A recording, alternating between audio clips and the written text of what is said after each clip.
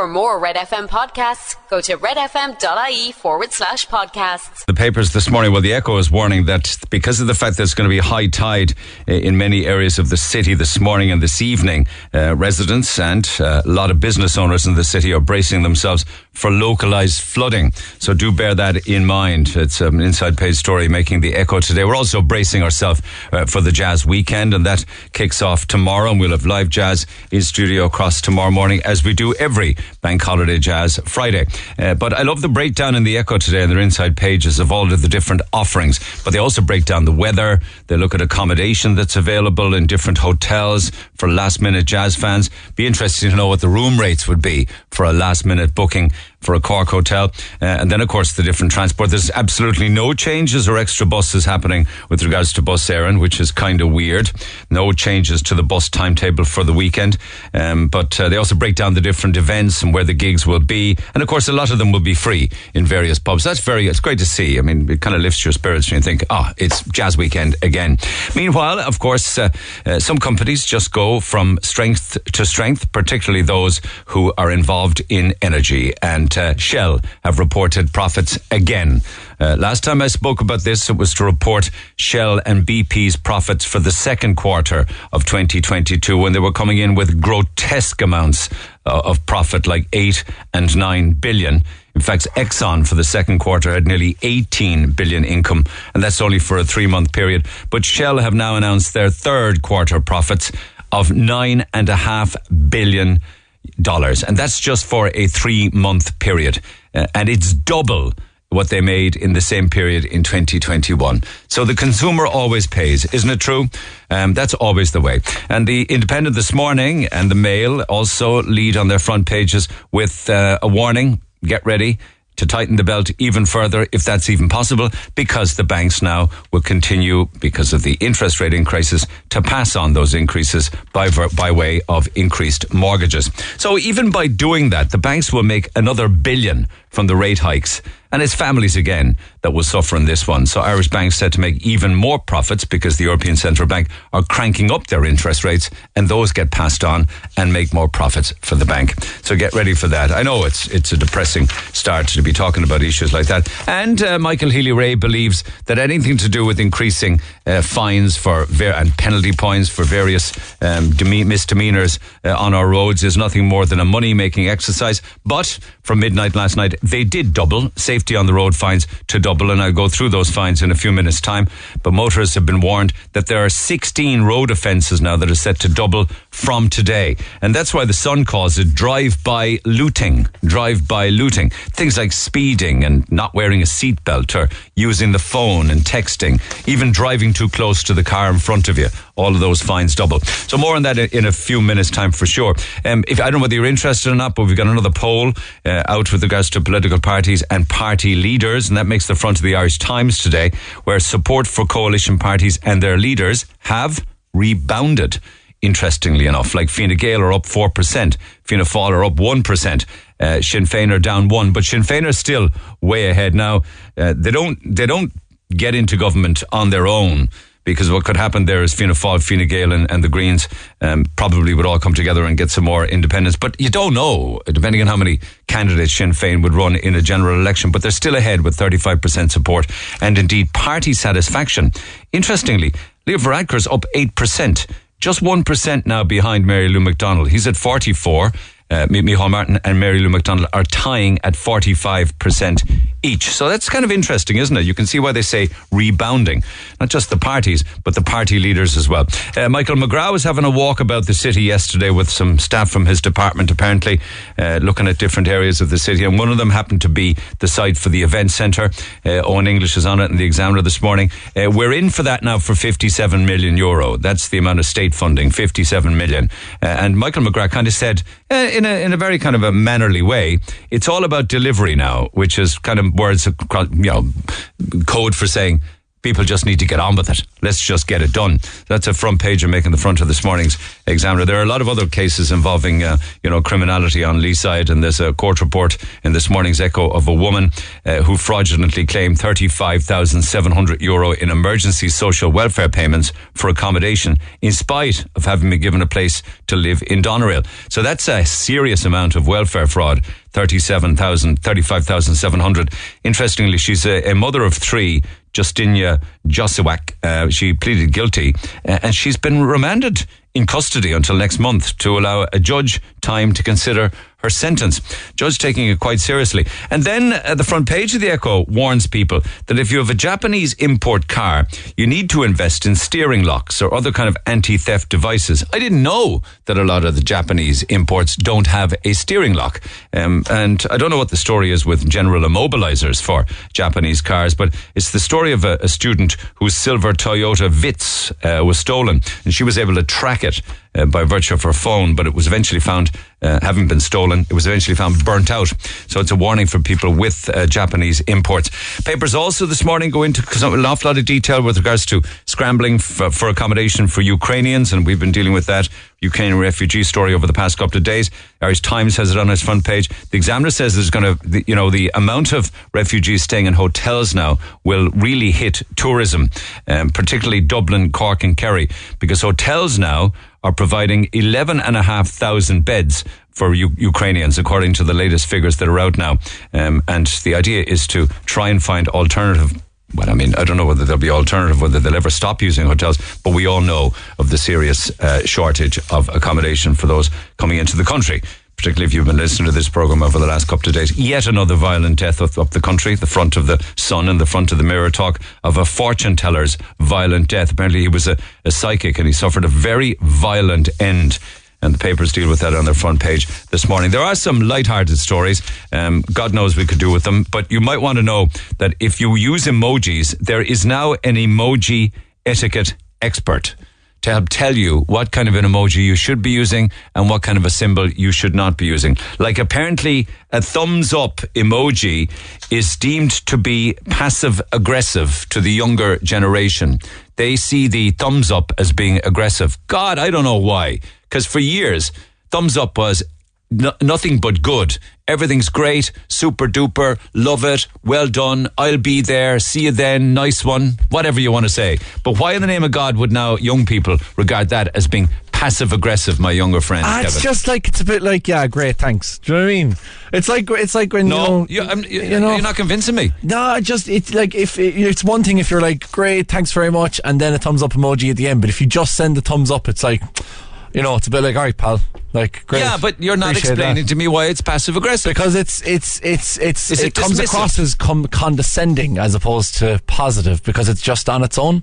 So it's like that would be thumbs down. No, thumbs down is like that's not good. The thumbs up on its own is a bit like you guys. Like whatever. Do you know what I mean? Don't be wasting my time, kind of thing. Like, whereas like a smiley face or I don't know. I like I'm of the generation where I'm too old now for Snapchat and TikTok, and I'm kind of, like we were the Bebo generation. We brought in this whole social media. Are you not Gen Z? No. What's a Gen Z? That's the ones who think it's passive aggressive. Oh yeah, okay, yeah. Maybe I am. I have to look at what exactly. I think Gen Zs are the newest one, aren't they? I don't know. I can't even remember what I am. Mid to late 90s. No, I'm before that. So what's before? I'm a millennial. I'd be known as a millennial. That would be my. I'm a Generation Y. Apparently, yeah. Here, thumbs up. No, it's not a good one. Red love hearts, not a good one. What? No, I'm just telling you. Do people actually send an emoji of poo? I would never send an emoji of. Of course you shouldn't. It's disgusting. But apparently pointless. People do. Okay. A loudly crying face. Oh, I get this one. The monkey eye cover. What? I love hearing the descriptions of emojis. Yeah, well, that's the only way I can describe it. Loudly crying face. Just makes no sense. Yeah, the monkey one I use all the time. What's it mean? It's kind of like, oh Jesus, like, oh no. Do you know? It's like, a bird crapped in my head. Oh, monkey cover eye emoji. Oh, what a disaster. See, you learn something new every day, guys. Yeah, Thanks for that. Thanks for that. Call Neil Prendeville now on 0818 104 106 Red FM. Let me just stay with emojis for a little while. Just one or two calls, and it's certainly one. Annette, good morning. Hi, Neil. I have never used an emoji. I never will. I will hold out forever. I'm a rebel in that regard. So they don't make a whole lot of sense to me anyway. But this passive aggressive. I love sending the emojis. Okay, and do you get into trouble by using the wrong ones?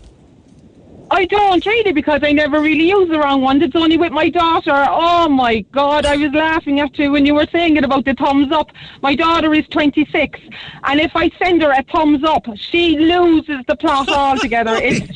She takes it so personally, as if I'm being completely odd, or what's wrong with you, or why did you cut me off, or that's grand, ma'am, whatever, you know. But I have a 17-year-old son then as well, and all he wants is a thumbs up, never takes it personally. So I have to really think about who I'm replying to, because my life is not worth living if I send her a thumbs up. Like for instance, so just the difference between the two ages there now, 17 and 26, and one, your life is in your hands if you send a thumbs up. Because she says you're what? Does she say it's an aggressive thing? Like, for instance, here's an example. If I was supposed to meet you at 6 o'clock, right? And we're texting each other to meet, and in the text thread, I say to you, are you still on for 6 o'clock? You text me back with the thumbs up. Right? Oh, yeah. What's wrong with that? She wouldn't text me back then and say what's wrong. She'll say, when I meet her, she'll say, what did you send me a thumbs up for? Or what's wrong with you? Or are you odd? Or did I do something to you?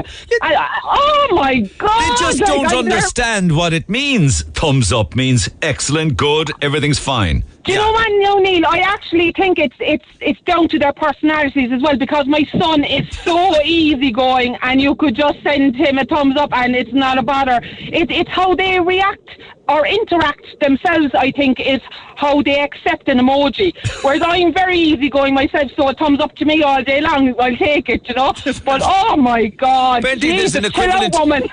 There's an equivalent now to Wikipedia, you know. It's called Emojipedia.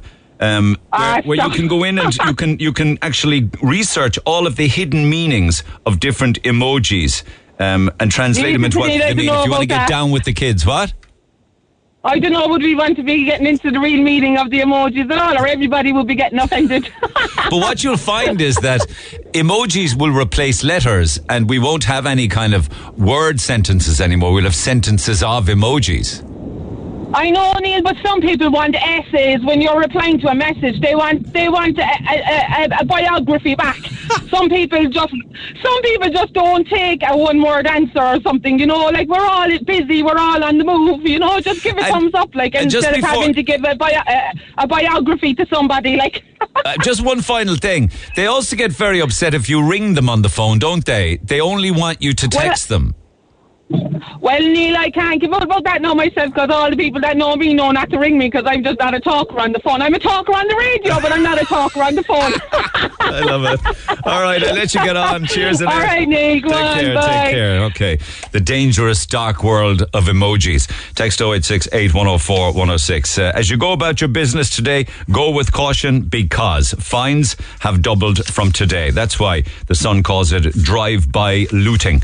So speeding is up. Actually, I can give you an example of the ones that went up in the past 12 hours since midnight last night. A learner permit holder driving a vehicle unaccompanied by a qualified person. That now will cost you €160 if you're stopped by the Copperoonies. If you don't pay it within, say, 28 days, it goes up to 240 and keeps on rising. Excess speeding, exceeding the speed limit, that now will cost you €160. I just, off the top of my head, you also get penalty points. Bear in mind for speeding and what have you. Failure to stop a vehicle for a school warden sign, 160. Driving through the lollipop sign. Driving at excess speed where the driver can't stop, the one in front of you, driving too close, €160. Failing to put up an L plate, if you're a learner driver, 120. Interestingly, exceeding the speed limit, €160. But talking on a mobile phone, €120. you would think that the mobile phone would be up there at 160 as well. But that's 120 from today. Not wearing a safety belt, 120. And the list goes on and on. But they're all gone up from midnight. And an awful lot of them still attract penalty points as well. But there's 16 of them in total. There is nothing going to convince Michael Healy-Rae that this is nothing more than revenue for the state. Something is not right. We can try and legislate for everything, but the facts are it's not working. Why are we not looking at the bigger picture? Why are we not looking at the other causes of deaths on our roads and putting further fines or penalties on people? It has proven that it is not working. It is a revenue-creating exercise that is bringing money into the government. And there's an extra few that we never had before, to the best of my knowledge. There is a new fine now, and it's €200 for misuse of a disabled parking permit, right? If you're caught using somebody else's permit, you know, people do it. €200 for misuse of a disabled parking permit. And there's an €80 fine now for illegally parking a non-electric car in an electric charging bay. There's also different bans then that involve fines involving breaching a HGV ban, entering a specific public road without a valid permit to do so in a HGV. But that's an interesting one, isn't it? €200 for a disabled parking permit breach and €80 for parking your car in an electric charging bay. I don't know of anyone talking about fining people for parking their cars in what used to be mother and baby spots. Now they're family spots, you know, you see them. Or indeed, I don't know if there's any fine for people straddling two parking spaces, but maybe they'll get around to that as well. But staying with motoring-related stories, let me get back to my phone lines here. James, good morning. Can you hear me all right, James? Yeah. Fair play to you. Now, I know you did a bit of research there, but what do you make of the profits of the likes of Shell? Nearly 9.5 billion profits for the last 3 months alone. And that's well up on this time last year. It's grotesque, isn't it? The profits they're making and the charges and the prices they charge? Well, do you know what now? It's par for course. It's, for me, it's they just want to cripple us. That's my honest opinion. But the reason why I rang in, really, to be honest with you, right, was that I'm not very articulate. You're doing fine, pal. And just while you're warming up there, I got an email on the price of oil and petrol, and the price of Brent crude oil is down, but yet we're still paying huge prices for petrol and diesel. We are. Yeah? We are, but do you know, I'll start off. I went to a petrol station and I was filling up the car with diesel. Yeah. And I put the nozzle in and I pulled the nozzle and I was like, Jesus, is there anything coming through this at all? So I pulled the nozzle out and it was at 50 cents or 60 cents and I pulled the trigger so I could see what was coming out and nothing came out till it hit €1. Right? What? You're sure nothing at all? Nothing came out. So that was fine. I put in a tenner's worth, went in, bought it, got a receipt and went and asked to speak to the manager. Told him my story and he just laughed at me and then I said, okay, I'm going to report it to the weights and measures. Then he got really belligerent. So we parted company and I reported it and 2 weeks later I got an email back saying everything was honky-dory. Did they check? They said they checked it. Checked the pump? That pump. And they said everything was honky-dory. But you got air for the first, you got free air. Well, you got air that cost you €1 for the first. But it gets better. So I said, maybe I'm being a little bit of a muppet. So I went off and I bought a 5-litre tank, petrol tank. Right. One of the little plastic jobs? Yeah, and it has a nice little marker on there that says where the 5-litre line is. Okay. And so I stopped using that particular petrol station basically because of the manner in which I was spoken to. So I went to another petrol station and up to that line, it became 5.3 litres. And I was like, Jesus, how can they get 5.3 litres on the clock and only get to the 5-litre mark? Right, so your 5-litre mark was where you stopped filling the little tank, the little plastic tank. And it registered 5.3 litres on the pump. On the pump. So I said, oh man, that's a new one on me. So I said absolutely nothing. And then I went back to the original station and I got 5.8 litres to the mark. And that's the one where you got the air for the first €1. That's correct. Your container was filled to the 5-litre mark, but on the pump it said 5.8. Yeah. That's nuts. so then I said, no, there must be something wrong with the mark. So I went to another garage and I was like, geez, like, what am I, am I really going off my trolley? So I went to another garage and hit the mark, bang on, 5 litres, on the clock, 5 litres. And I said, okay, that's handy. At least now we know that, that the tank it is 5 litres. Yeah. Went to another garage and again hit 5 litres on the Boring Manor Road, dead on, 5 litres on the clock, 5 litres on the thing. I figured this is great. Right. So I went to another few garages and I kid you not, over a third of them are above, when you hit the 5 litre mark, right, you get, you can get anywhere between 5.1 and 5.8 litres. On the actual petrol station's pump? Yeah. It's always higher though, they were never lower, were they? No, never, ever, ever lower. So... No, and so to me, like, and I was there kind of going, so, like, if you take a pump that you are paying, that you get 5, that you're getting... You're supposed to get 5 litres, but they said you got 5.3, right? Yeah. You put 25 euros in, because we always rounded up to 25 euros for easy money handling and so on and so forth. You're only actually getting 22 euros worth of juice. So you're losing 3 euros worth of juice. And if you multiply that by every single person using those petrol pumps every single day, that adds up to an awful lot of free money for petrol that hasn't been given out, or diesel for that matter. Yeah, well, see, I only need to buy diesel. But you see, the thing about it is that, and then this was the curious thing, so I went back to another garage, and so one of the garages that actually gave me the 5.28 one, I remember it was this one. So I went to a different pump, and that pump gave me the 5 litre on the line. So it's not every pump in the garage that's actually diddling. But how does it work? Do we know? I mean, who checks the pumps independently? Is it weights and measures? It's weights and measures. But you see, what they do is that they only do a spot check of one pump. They don't do a spot check of all the pumps, because you've got garages there, like a large garage might have anywhere between 18 and 24 pumps. Yeah. So they're not going to check all of those. They're only going to check 1 or 2. Max. Okay. Yeah, okay. Yeah, but isn't it peculiar that none of them give you extra petrol? They all give you less. Yeah.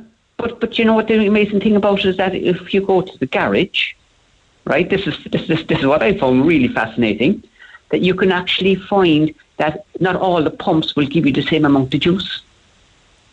Yeah, it seems like it seems like a bit of a lottery, doesn't it? You get it 5 litres on one, exactly, and you will get 5 litres in your tank.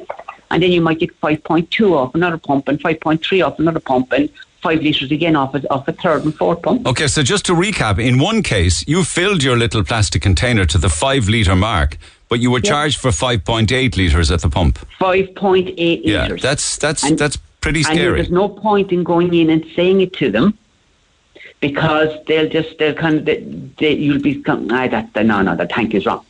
Our pumps have got 2 measures. The reason why... Your container can't be wrong, like, the line is the line. Yeah, but what they said to me was that there's 2 gauges in a pump, right? One lower down and one higher up. And they measure the amount of fuel that's going through as a double check. But I was told then, right, but they can adjust these measures so that less fuel goes through, but the volume still goes up. This is why you've got weights and measures going around checking.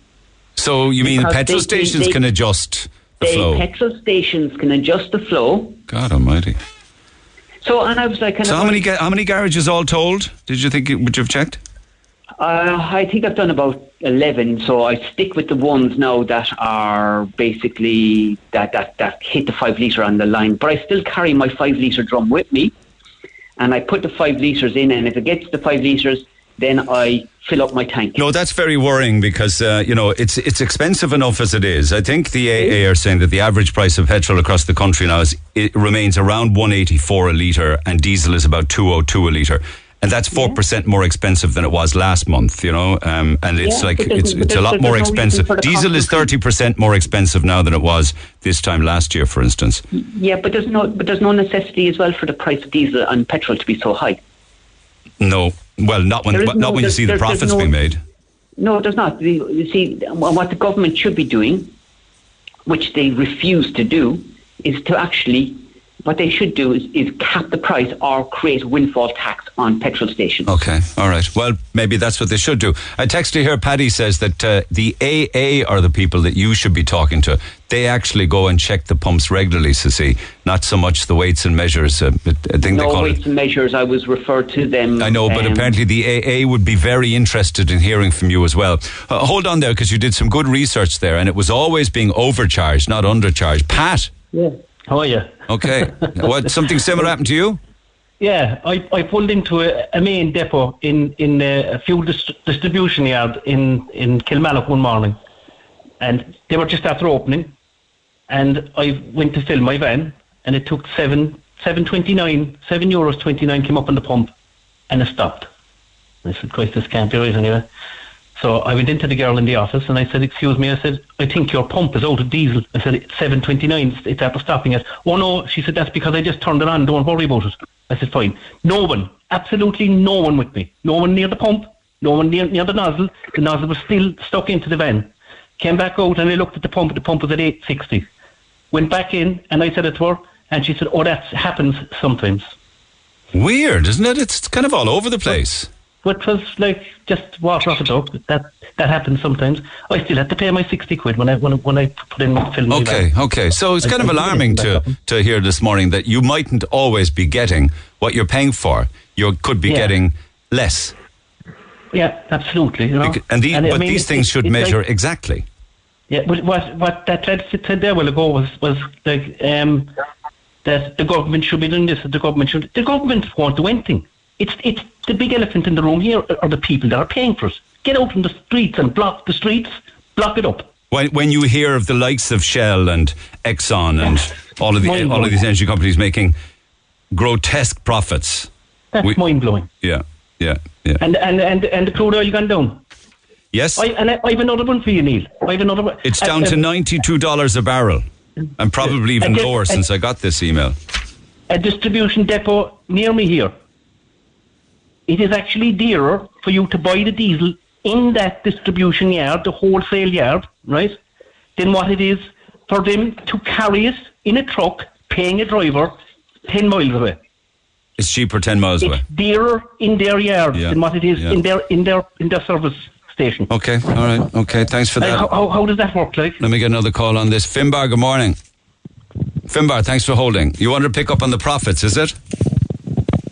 Okay, well, Finbar's not. You there, Finbar? Yeah, I am, yeah. Yeah, go ahead. Yeah, the thing is that, like, people forget, you have to find the oil first. And when you find it then, you have to put the rigs in place. And you have to put roads out to the rigs. And you have to build a pipeline to get it to the refineries. In defence of Shell or in defence of Exxon or in defence of Total Energy and these people, Chevron. I worked for two of the ones that you've highlighted there now. And it's not straightforward, you know. You've got hundreds of guys out in the deserts, you know, building pipelines and trying to get the product. But this is pure profit, like, you know. This is actual profit, 9.4 billion for a 3-month period of profit. Yeah, but like, you know, we say, like, for a rig, we say to move a rig will cost you $1 million. To move a rig, you might be only moving it 2 or 3 kilometres. I understand that, but that would all be part of your turnover. But when you take the turnover out of it, they're still left with, anywhere between 30 and 50 billion profit a year. Yeah, but they take all the risks. And they're out in remote locations. Some places are dangerous as well. Yeah, but it does smack to me that it's very much controlled by those providers. Yes, they have to get it out of the ground or out of the sea. I appreciate that. But if all of them are making huge profits, then it looks to me as if it's being managed so that the punter will always have to pay way more than they should. It's probably like any other business. They manage it, you know, and they want to make sure what their profit is for their shareholders, you know. But it's not true to be saying then that it has anything to do with the war in Ukraine or Putin turning off pipelines, because their profits are massive. Has absolutely nothing to do with Ukraine. I mean, the last one that I was on was down in Oman, and that was like 6 hours into the desert. And then you have to get it from there out to the nearest refinery. Yeah. No, I understand. Yeah. But it's the profit at the end of the day after all of that. That's profiteering off the punter who's got the car or the diesel or the petrol. But tell me, And would you work then for a few weeks on and then a few weeks off, is it? We were down on a job in Oman, and we worked in, one time we were doing 4 and 4, then it might go to 5 and 3. But that was it. But the thing is, then they look after you. I mean, everything is all business class all the way. I mean, they look after you big time. You fly business class, is it? Oh yeah, everything is business. Isn't that amazing? Yeah, same in the hotel. When you go to the airport, they don't allow you to stay out in the open area in the airport. They want you to stay in the lounges. Why? In the expensive lounges, for safety. It's part of their safety program. Right. Well, what do they fear could happen? It could be anything, you know. It could be anybody. A bomb could go off or whatever, you know. And hijacked in a taxi or whatever. And the money would be pretty massive too in the likes of Oman and Qatar and places like that. Yeah, of course it is. Yeah, it has to be. You won't get people if you don't pay the money. Is it hard work? It is like you're working. I mean, for example, you could be working, we say, 10 hours a day, and then all of a sudden you have to write a report, and it would have to go back to London, and you would have to have it ready like for the next morning at 9 o'clock. So you earn what you're paid in spite of the fact because I guess you can't spend it there, so it's a great opportunity to save, isn't it? Oh, it is, yeah, it is, and people do, and people, you know, they do well out of it, you know. No complaints. Yeah. But Exxon are the same. Every one of them, they're all the same. They're all the same, you know. Oh, I know. Anyway, but I have to go. I got you. Appreciate it. Thanks for that. Nice story. Thanks, Finbar. Good stuff. Well done. That's good work. Appreciate the efforts you went into the different pumps, James. Do stay in touch if you continue to do more, all right? Yeah, it's but you know what the gas thing about it is that everyone believes that this alternative energy is run by alternative companies, but they're not. They're all run by petroleum companies. Yeah, because they have to. Well, because they need to move away from fossil fuels, so they want to get in ahead of the game. They're not fossil fuel companies. They're energy companies. Do you know what I mean? Yeah. So, like for them, they are just making. They're diversifying and they're doing inclusions of both markets. Do you know what I mean? But the alternative energy is a lot more profitable for them than the diesel and the petrol and so on and so forth. Yeah, because by 2030 it'll be a totally different landscape. Anyway, listen, thanks for the 5-litre can check. That's alarming. Appreciate that. I don't know if anybody else wants to jump in on that. Text 0868 104 106 that you may not always be getting what you're paying for. You could be getting less. Talk to Neil Prendeville now. 0818 104 106. Cork's Red FM. Yeah, somebody wondering whether or not I'll be talking about the issue down in Douglas on would have been Wednesday night, wouldn't it? No, Tuesday night. A terrible incident of road rage, and somebody suggesting, why aren't you talking about that? If it would have happened on the north side, you certainly would be. I think that's very unfair. I will talk about anything in any suburb, and I have absolutely no issue, having been reared myself on the north side of Cork. Would I have a problem with that?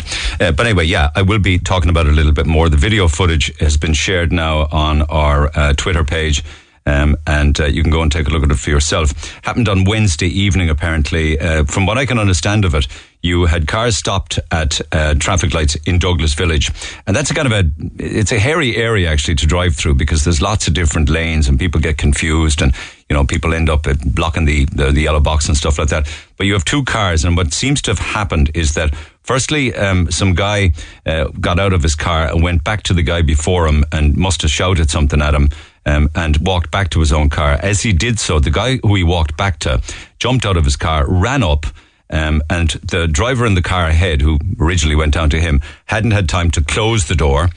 So your man who ran up to him had an open door and was able to almost climb into the car himself and start beating the head. I mean, absolutely lashing into and lacing into the guy in the car in front of him. It's an example of shocking road rage. I don't know what's happening in the world that we live in that people react like that. I mean, he gave him an awful beating and then eventually just walked back to his car and got back into it. Now, somebody captured that video and sent it to me, but it just goes to show how angry people are. And this isn't just kind of angry people who get angry in cars. These are just angry people that you would react like that. Now, that, of course, is an offence, and if the Gardaí were to have a look at that, then, they certainly would be interested in following up on it, because it is... Now, I mean, obviously, the guy who went back to him first probably shouldn't have gone back to him. and giving him a bit of grief and then going back to his own car in traffic. Like, they'd stopped all of the traffic because of this. But that is no excuse for the other to come up and to literally almost climb into the driver's seat next to him and start beating the head off him. It's as bad as I've ever seen. And if it hadn't been captured and sent to me on video, I wouldn't have believed it could have been that bad.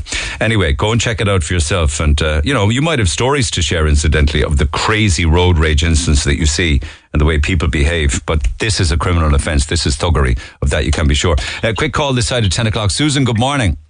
Hi, good morning. Good morning. Okay. So we're talking about things going from bad to worse in the city. What did you want to pick up on? Did you see that? Did you see the video I posted, actually, the Douglas video? I did. I saw that last night, yeah. Okay, what do you think of it? Well, I live in Douglas, and I'm around that area all the time walking the dogs, and it's really calm, it's really nice. But, I mean, people lose their temper about that around those junctions all the time. But for the two lads, well, especially the second lad, the younger fella, going ballistic. He went completely ballistic. It was. I kept thinking, if he had a knife, that was it. Game over. Game over for the guy in the car. Yeah. And knife crime is huge in the UK, sadly. There's so many terrible deaths of kids in school. They're all carrying them, and sadly, not all, which is for their own safety. I know is why they're carrying them. Yeah. Not because they're horrible feckers, some of them, but because for their safety. Well, whatever they are, whatever their background is, they shouldn't be carrying knives, and this guy shouldn't be behaving. But is it like to do something like that? Would you need to be on something, or out of your head, or pumped up on steroids, or ecstasy, or coke, or something? Nah, I think you're just seriously cocky, and I think that is a lot of people today. They have no sense of fear. There is no fear of anybody giving out to them. So feck it, I'm doing it. And then their anger takes over, and they're just severely cocky. I mean, and what I didn't like was people in the post were saying, oh yeah, nobody stepped in to help. Now, yes, in certain circumstances, I agree with things like that, but in those circumstances, nobody knows that young fellow was armed, if he had a knife.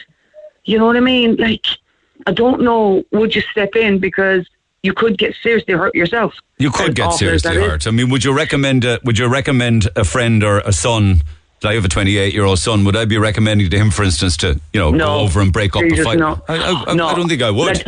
I would be recommending, if somebody was in their car, like the person who ever videoed, I would be recommending, obviously, to be shouting across, oi, the guards are coming. Something to try and break it up in a kind of a way of keeping a safe distance. There's so much fighting now. We see it on the streets I think you were in the city. You see it escalating from bad to worse. I was after seeing the video the day before of the lads smashing in the car window. That poor man's car. That's on the South Main Street outside Sless Carpets. And I had been in town that day around that time, but I was on Patrick Street area, and I was kind of going, my God, I could have just walked past that and seen that. But so the following day I had to go back into town, pick up a couple of things. So I was only in for 20 minutes. Came down, I was getting the number 6 bus, so I have to come down the side of Penny's, and then the next little avenue that's at the side of Escape, a spa there at the side of the Imperial. Yeah, you're trying to make your way down the lane to the Mall. Down onto the South Mall, yeah. So I was just coming down, and there's a car park on the right-hand side there for the lots of, for the workers to use. And it's happened numerous occasions, because I used to work in the city, and every time I went down the street to get the 206, I see people having sex there, be 3 o'clock in the afternoon, having sex up against the wall or going to the loo, things like that. But I came down on Friday afternoon at about 3 o'clock, and there was 2 lads, but I had my head down because it was raining, and I had shopping. Yeah. And I had my head down. And next thing, 2 lads are screaming and roaring at me about the size of their anatomy. Oh, I know what you mean by that, Yeah. So I looked up, going, what the heck? And the 2 of them had their pants down. And one was after going for a poo. The other fella, I think, was just finishing off going for a pee. And the reason I knew your man was after going for a poo was because the residue of it was on the street. Oh, for God's sake. Yeah. And I went, Jesus Christ. And that street is very narrow. It's not like you have a big distance to get away fast, but it's so narrow. And I thought, right, if I back up, I missed the bus, but keep going. So I started thundering through, head back down. Your man's still screaming and roaring at me, thinking he's hilarious. Come over and see it. It's tiny. And the other fella then is trying to defend himself. It's not boy. All this, I'm going, God, you have to put up with that kind of rubbish. But they weren't even kids. They were about 40, the 2 of them. maybe 35 to 40. Yeah. Do you know what I mean? And all right, on something or drunk or whatnot. Clearly not in their sober senses anyway. No, hopefully. Yeah. But it was just the fact that we've all seen people go for a pee in the streets after nightclubs years back and whatever. When they get caught out, it's not right. But you know, what are you going to do? But you're in the daytime. But I know. Then I just thought, in the daytime, to go to the loo, in the sense of they were going to the loo, I was going, are they off there? You know, literally disgusting people. Yeah, I'm not defending what they did, and it was shocking, and it's unfortunate that people have to witness this kind of carry on. But and this is not, you know, defending what happened and what you had to see. But if you're homeless, you have nowhere to go to the loo because nobody will let you in. We don't have a public toilet that they could use. No. And even if there was one, I'd say they'd be kicked out of it because they're pissed or drunk or whatever. I know. I mean, you know, it's they're fighting a cause there that's really hard for these people. And I do get that. Yeah. You know, thanks for sharing, Susan. Appreciate it. Overtime back after 10. Text 0868 104 106. I'm Rory. And I'm Valerie, and you can join us for the very best in local, national and international sport every weekend on the Big Red Bench. That's the Big Red Bench, every Saturday and Sunday from 6 on Cork's Red FM. Get it off your chest. Text the Neil Prendeville Show now. 086 8104 106. Red FM. Red FM's Shocktober. With Wilton Shopping Centre. What a morning they had on breakfast, because the witching hour has already happened today. It was between 8 and 9 a.m. on Red Breakfast, and there was a massive €1,500 in the cauldron of cash. The clue, well, let me just remind you of it. Overlooked by lovers, a shiny cauldron of endeavour, a wall of navigation, a place where bread bakes and salmon jump, to where skywalkers now spy the ocean bound go by. Now, the wall of navigation pointed to the marina, because that was originally a navigation wall. There's 3 bakeries down around Blackrock and the pier area, and of course it was also once very famous for salmon fishing. In fact, there were many fishermen living in cottages and fished on the Lee out of Blackrock many years ago. So Blackrock was where the witch was this morning. Now, Kelvin from Mahon didn't have far to go. He headed down with his sister to go on the hunt. Oh, it's me, Kelvin. How you getting on? All right, Kelvin, boy. What's happening? Did you catch her? I got her, boy. The magic has happened because you're €1,500 richer, my man. Get up them steps, you good thing, Shout out to Sarah, my girlfriend, and my mother's son, yeah. Yes, Kelvin. And my sister-in-law, Robin. Yeah. Yes. Go on, I said. Yes, Go on, my son. I'll meet you down in the pier head in a minute. Get them to open up, man. Yeah. Go on, I said. You're the Red FM. I love whatever he's having. Well done, Kelvin. Did you ever hear anyone so excited? It's a fine wad of cash, though, so no wonder he's excited. €1,500. Kelvin. Now, he drove all the way down to Skibbereen from Mahon earlier in the week to try and find the witch down there, but just missed out. So he had a win, though, in Blackrock, and it's all the sweeter that he was local when the witch was visiting Blackrock. So if you didn't find the witch today, there's a final chance to win your share of €10,000 tomorrow, and you'll get the witching hour tomorrow morning at 8:15 with Ciara, Laura and Rob. They'll announce the Friday witching hour. So it's Red FM's Shocktober with Wilton Shopping Centre, the most spectacular place to shop this Halloween. Fair play to you, Kelvin. That was ace. The Neil Prendeville Show. Gold winner for Interactive Speech Program at the IMRO Radio Awards 2022. Cork's Red FM. Talk to Neil Prendeville now. 0818 104 106. Cork's Red FM. Seems to be bizarre to me what's happening at petrol station, petrol pumps. Not all of them. I don't want to be casting aspersions on every single one. Apple Green down in West Cork, the pump read €1.12 before the pump actually started to allow any diesel come out at all. €1.12. What's going on? These things need to be correct. If you don't believe me with regards to the assault in traffic in Douglas and how bad it was, just go and check out my Twitter page this morning. You'll see the video footage there. 1 or 2 texts on this. I saw the Douglas road rage incident online. Absolutely shocking. Was the victim okay? Surely that'll be investigated and will end up in a court appearance. I don't know. The guy in front, looking at the video, somebody was looking at the video, says the guy in front got out of his car first. He slammed his door behind him first. Now, if someone gets out of the car and goes back, then he's just looking for trouble. Simple as. What is the guy going to do? Sit back and leave the guy slam his car and do nothing? No, I mean, people do give each other grief and they do shout and they do give two fingers and things like that. I think sometimes the odd time somebody might get out and go up to the window of somebody else's car and shout at them in the window. It stops there. It shouldn't happen, but it stops there. But this is assault. This is where he climbed in. Go and see the video yourself. Never mind what I think, but I'd like to know what you think of it. Somebody else wondering that this man who got punched in his car so badly should be assessed in the A&E because he could have a bleed on the brain. So keep those texts coming. But what's going on in the world that people react to each other like that? That is not normal behaviour. Far from it. Back to the phone lines we go. Michael, good morning. How are you going? Are you well? I'm good. Now, I'll talk about your own story in a moment, but did you see the video? I saw the video, yeah. That's why I contacted you. Okay, what do you think of it? Oh, absolutely appalling. Yeah. I was shocked. I wasn't shocked. I wasn't shocked because it happened to myself. Okay, what happened? Jay's friend, or Neil, sorry. I was awfully wronged, I was wronged. I was driving out there near the Dunn stores in Bishopstown, and there was a lad in a car. He was kind of coming out left me. I was trying to pull out. Now I wasn't pulling out too hard, you know. I was well in my right to kind of pull out, and your man was beeping and that, and then he didn't hear. I just looked over and he got out of the car. Oh jeez, he gave me an awful Hamasson now, an awful Hamasson.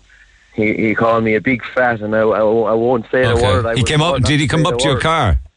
He came up to my car roaring, yeah, and then I could hear him before I let down the window. So I let down the window, and he came around to me, and he hit me a couple of flogs into the post, and I was awfully put back by it. Your window was down, is it? I let the window down to talk to him, and then he opened the door. And he punched you into the jaw through the open window. Yeah, I got two or three. Like he kind of left me with a few small marks. I didn't have time to register a few boxes back and anything like that. Yeah, no, you wouldn't actually be in shock. Yeah, you'd freeze. No, sure, I wasn't expecting it. And did he say it? Was he shouting at you as well?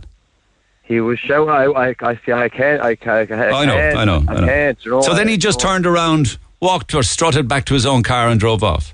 He kind of let, and apologies, Neil, I'm getting a bit emotional here as I'm talking to you, but yeah, he jogged back to the car then, and he as if nothing happened to him. I'd say it was just a regular occurrence for him, another day at the office.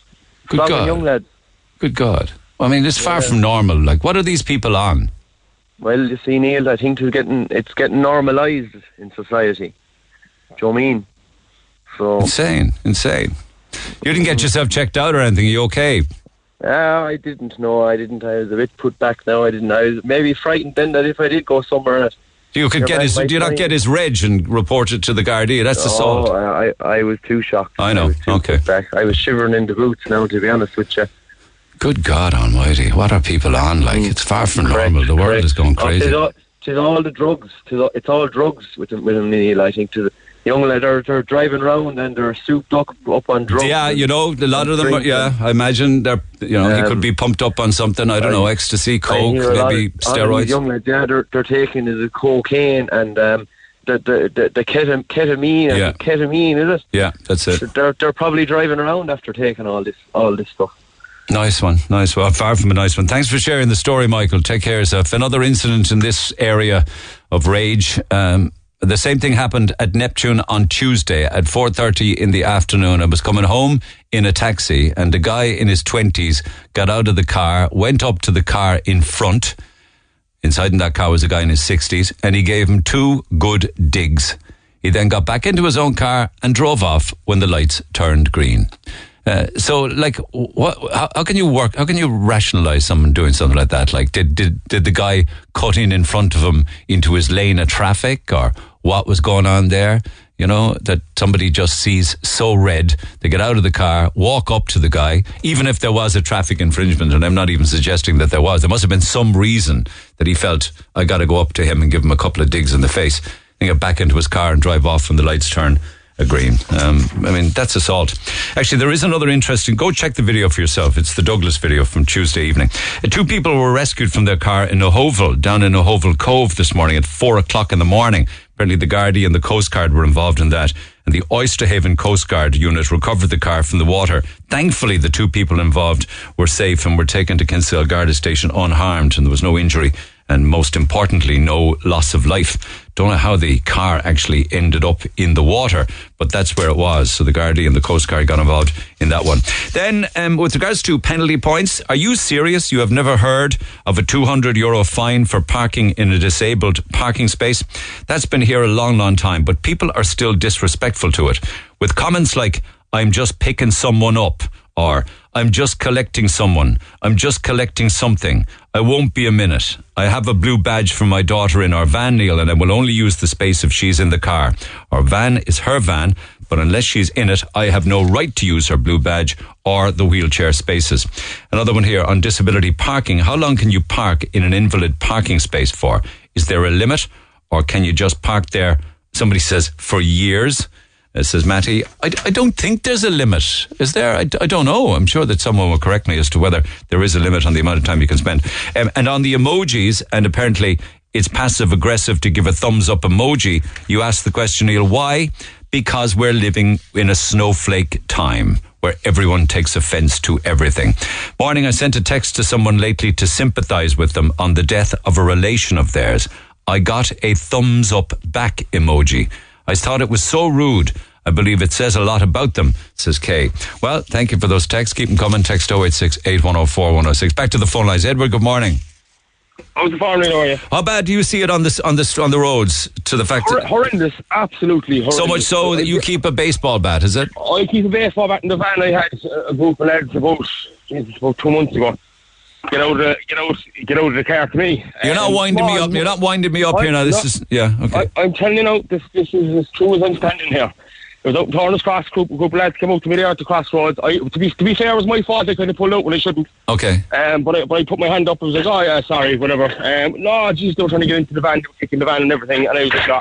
From that day forward, then I was just going to have a baseball bat in the van. But how did that happen? Did they follow you or something, or were you stopped or what?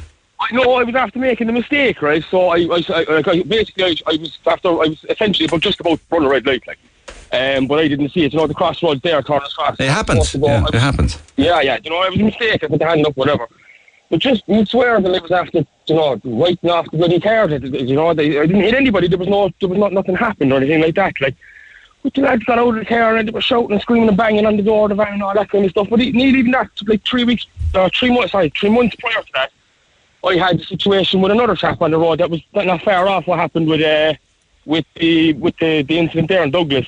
Now the only thing is that when he came up and he opened my car, I was at that point I had my belt off and I got out to him because he was coming into. There was no way I was going to. He actually opened your driver's door to get at you. Opened the driver door to get at me, but I managed to get out and kind of push him back to get him away, right? So because there was no way I was going to get cornered in the cab of my van. It's very tight, small van. Yeah. So I wasn't going to allow myself to get cornered like that man did in the video on Douglas. Now, I'm not the handiest of blokes in the world, like, by any means at all, but, I mean, I'm not going to stand there and take a barrage of punches without giving as good as I get, or at least try. So you squared up to him, like, what was he saying? Oh, no, I gave it, like, the way we were kind of pushed, you know, the way, there was people kind of squaring up to each other and they're head to head, but they're using their heads to kind of push each other away. It nearly came to blows if it wasn't for the other people around the place, like.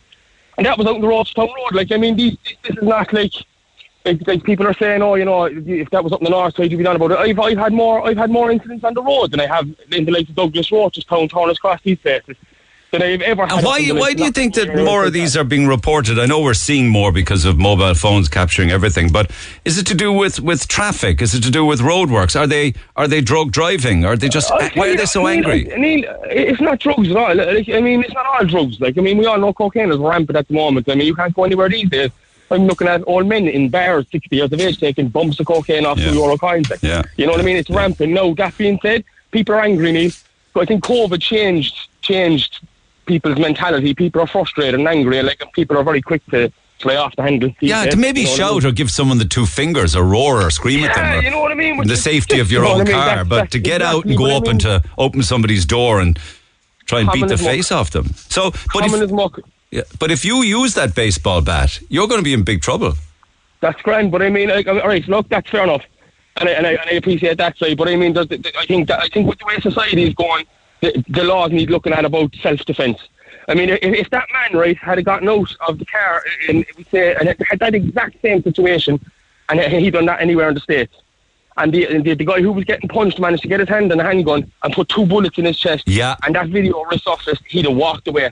He was viciously assaulted. Like, whereas if I pick up a bat, if 3 fellas or 2 fellas come at me and I'm swinging that bat and I crack one of them in the face and I break his jaw with the bat, I'm going to jail.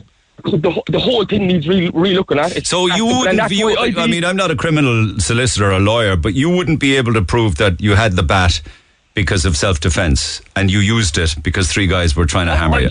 I'd straight out say that I had it in the van for self-defence because of incidents like that.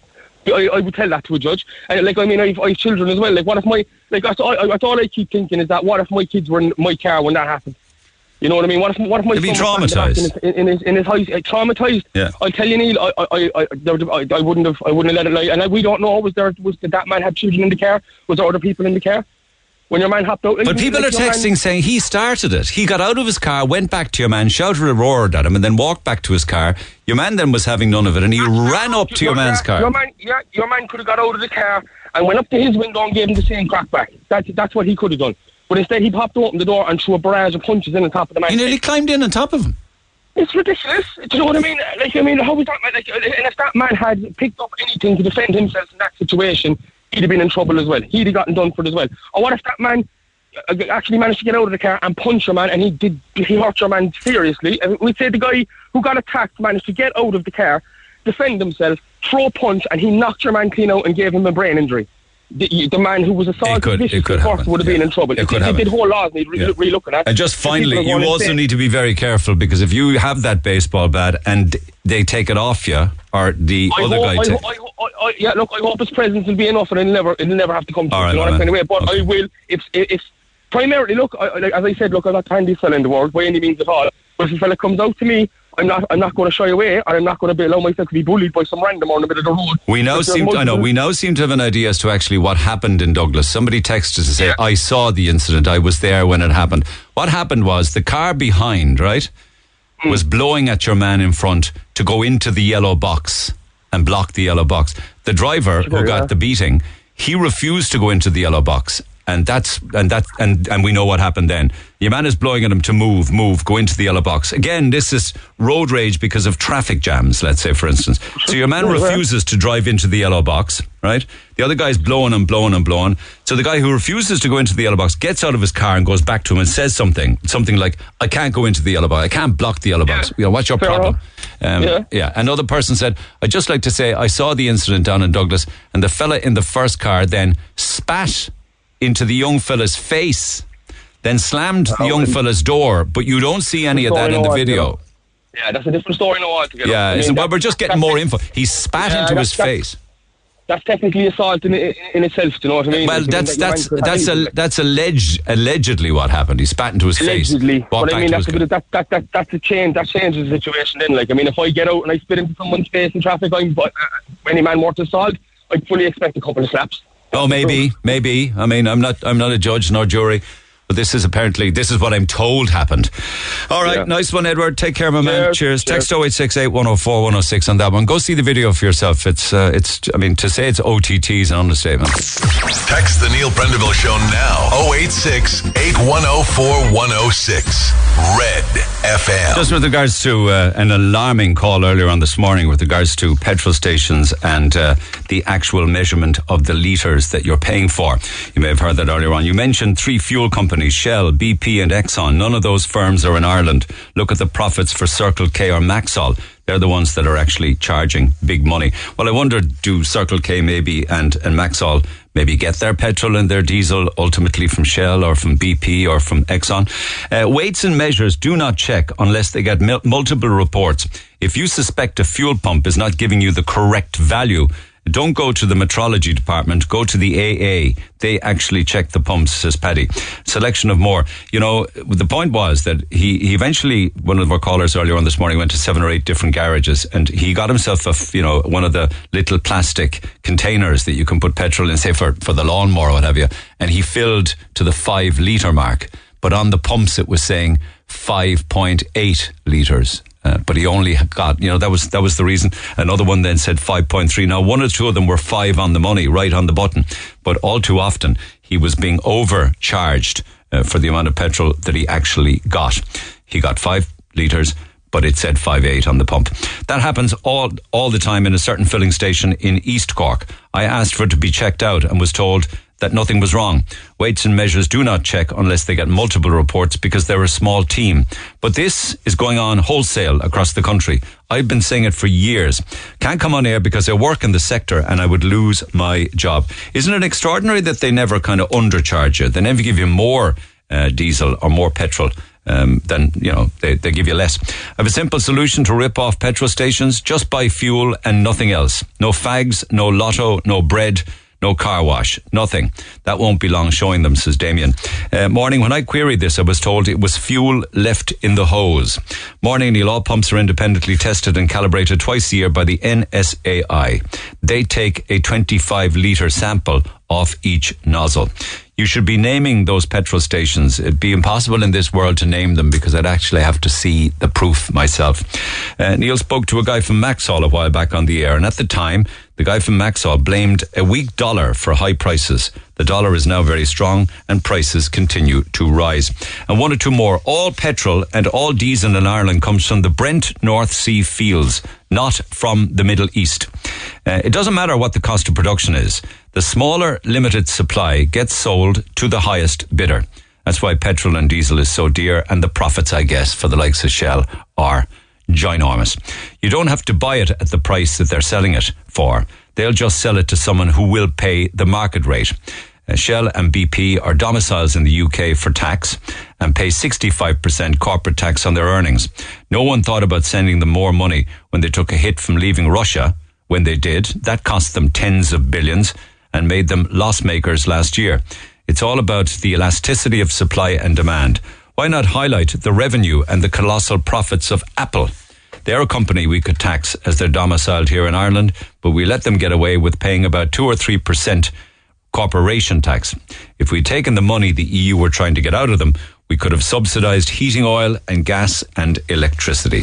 Thank you for those texts. Keep them coming. Text 0868 104 106. Back to the phone lines we go. Olivia, good morning. My apologies. Let me... I got it, line 2. Now, Olivia, good morning. Hi, Neil. First of all, did you look at the video on my Twitter page from Douglas? No, I'm not aware of the incident in Douglas. Okay. I've heard you talk about it this morning. Okay. Well, I hope you have a picture of it in your mind's eye. Anyway, go ahead. What happened to you? So this is probably 2 years ago, I would say, maybe a little bit more. I was coming from Pet Stop, as if to come from Toker there onto the Kinsale roundabout. Yes. So I was stopped waiting for the roundabout to clear to get onto the Kinsale roundabout, and I eventually got onto the inner lane of, by the green, going for Grange, and this car was behind me.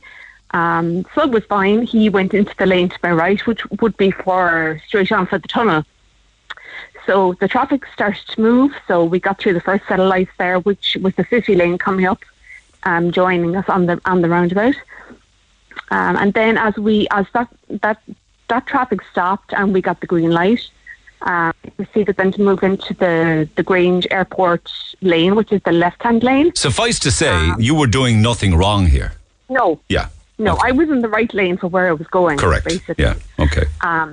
So anyway, at the last second, it was a couple in the car, and they were middle-aged. They weren't youngsters or new drivers, whatever. Okay.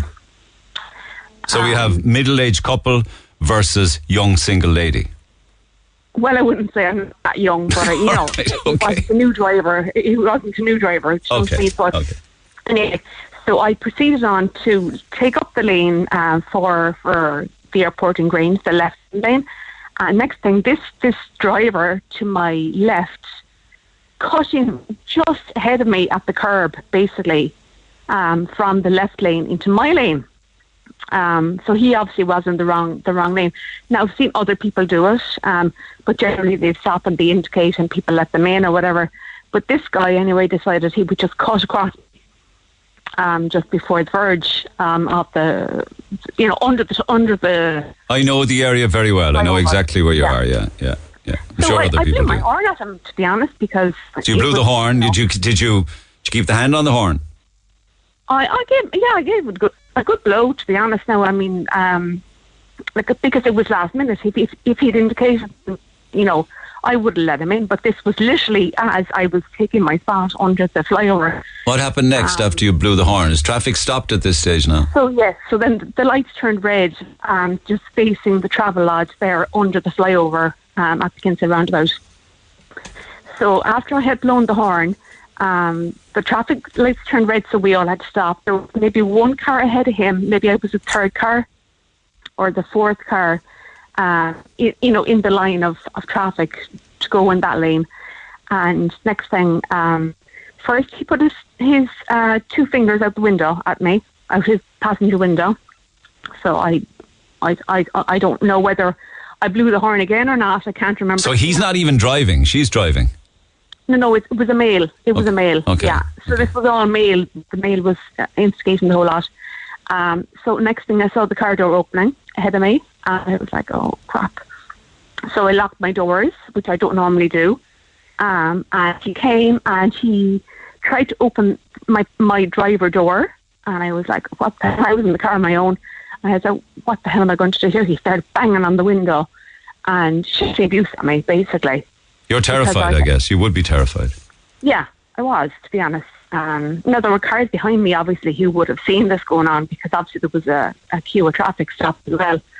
And then he kind of did that for maybe a minute. Do you hear what he's shouting at you for that minute? What was he saying? There was abuse. It was like, you picture whatever he was saying, but it wasn't. It's just purely because I blew my horn at him. Big angry head on him, I'd say. You were looking at a big angry head? I was terrified, to be honest with you, yeah. So he got back into the car because the lights changed. And I took out my phone and I took a photograph of the number plate. Right. And I held my phone so that he could see I was photographing the number plate. Correct. So, of course, as things would be, he ended up coming up the Frankfield Grange Road as well. So I said, God, I was half afraid to turn into my feet in case that he'd follow me in, But anyway, he kept going and that was the end of it. Yeah. But did you do anything with that, Reg? I didn't, no. Yeah. No. Yeah. Do you regret not reporting him? I do. You see, people don't talk about these kind of things, so you don't know whether you're overreacting. Oh, listen, you must have been petrified. I can imagine. I mean, any of us would have been, but you must have felt very vulnerable there on your own like that. Did any of the other cars around blow at him to cop himself on, or anybody wind down the window and say, would you ever get back in your car and behave? No? No, not that I'm aware of, no. And as I said, we were stopped at the lights, so there weren't that many cars. But could you imagine living with him, find what happened to you? But you imagine having him in your life, somebody with that kind of anger, who flies off the handle like that. Horrendous. Isn't it? I mean, just, yeah. And I mean, people do it all the time. They cut in front of, they're in the wrong lane. And look, I'll be honest myself, when I'm going, east through the tunnel in the new Tunkettle roundabout, I mean, there's so many changes there over the last few months. I literally stop and I indicate, because I don't know. And I've seen accidents actually happen. Constantly. There's a lot of people just don't use it. They're just too afraid of it. Yeah. But I've seen accidents happen where people are, it happened to me. Well, it didn't happen to me, but I saw the car in front of me get hit by somebody who was in their right-hand lane going for Dublin, but actually we were in the going east lane. And the person in the car who was going for Dublin just cut right across. Yeah, I know. I don't know what you were listening about 2 weeks ago. I was telling the story of being in the tunnel in the right-hand lane, which was moving. The left-hand lane wasn't. And all of a sudden, it was almost as if it was happening in slow motion. A huge Arctic from up in County Kilkenny somewhere actually rang the company saying, and I told them, your driver's a lunatic. You want to get... I slammed on the brakes. If I had waited another 1 or 2 seconds, I would have crashed in underneath him between his wheels, and then all the cars behind me would have crashed into me. It would have been a major problem. He just switched lanes. Yeah. He was actually stopped, right? And then turned his wheel and pulled out into the right-hand lane. Insane driving. But why do you think people get so angry? What would have happened if you hadn't locked your door? Do you think he'd have hit you? Oh, I don't know what he would have done, to be honest. Yeah, I don't know. I just saw him coming, and I'm lucky that I have a fairly new car in that I can just push a button on the door and all the doors lock.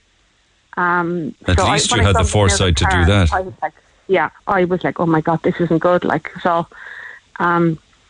yeah, I should probably have reported it, and I had underage. But I think it's just people don't have patience on the road. He's going to continue to do it until he gets a visit from the Garda Síochána and gets a warning to cop himself on. This is the fourth call this morning in the space of an hour, and I see lots of other texts here from people who have either been assaulted. That is assault, actually. It's verbal assault. It puts you in fear. Yeah. That's assault, you know. Yeah. It must have taken a while for you to recover from it. Well, I was just, as I said, my main fear is that I was afraid to kind of pull into my estate, because I was like, oh my God, he was ahead of me the whole way coming up from Hanley's, if you like, the whole way up the hill. And I was like, will I pull in the supervisor now? Isn't it a shame? You were afraid to go home. Lose them. Yeah. I was afraid to pull into my estate in case that he'd turn around and come back and follow me. So anyway, he did. Because you're thinking he'll follow me because he'll get me when I'm out of the car.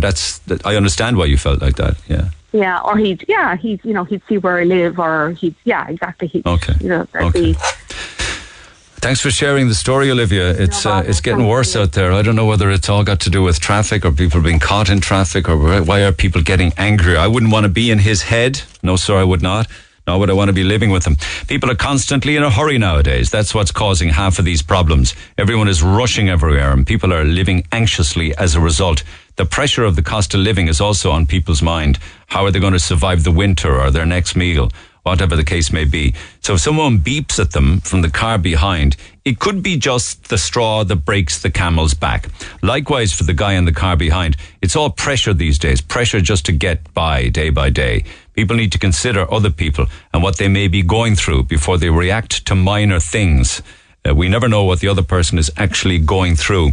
I know it's getting harder to do with all the external factors, but please just try to be a little kinder to each other, especially when it comes to the little things.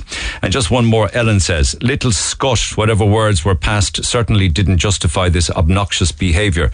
These little runts think they're a law unto themselves, and I hope his parents are proud of that behaviour. This is to do with the assault in traffic in Douglas on Tuesday evening. Isn't he a brave boy hitting him when he wasn't looking? Isn't he a brave boy hitting him when he was sitting down? Says Catherine.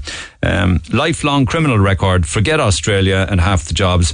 Also, what is the other guy? Well, I think you wouldn't get a lifelong. Well, you would, wouldn't you? That's assault. So you would have a criminal record if it had been reported, or indeed if it is investigated on Garda Síochána. Right, a quick call just this side of the ad break. Natalie, good morning.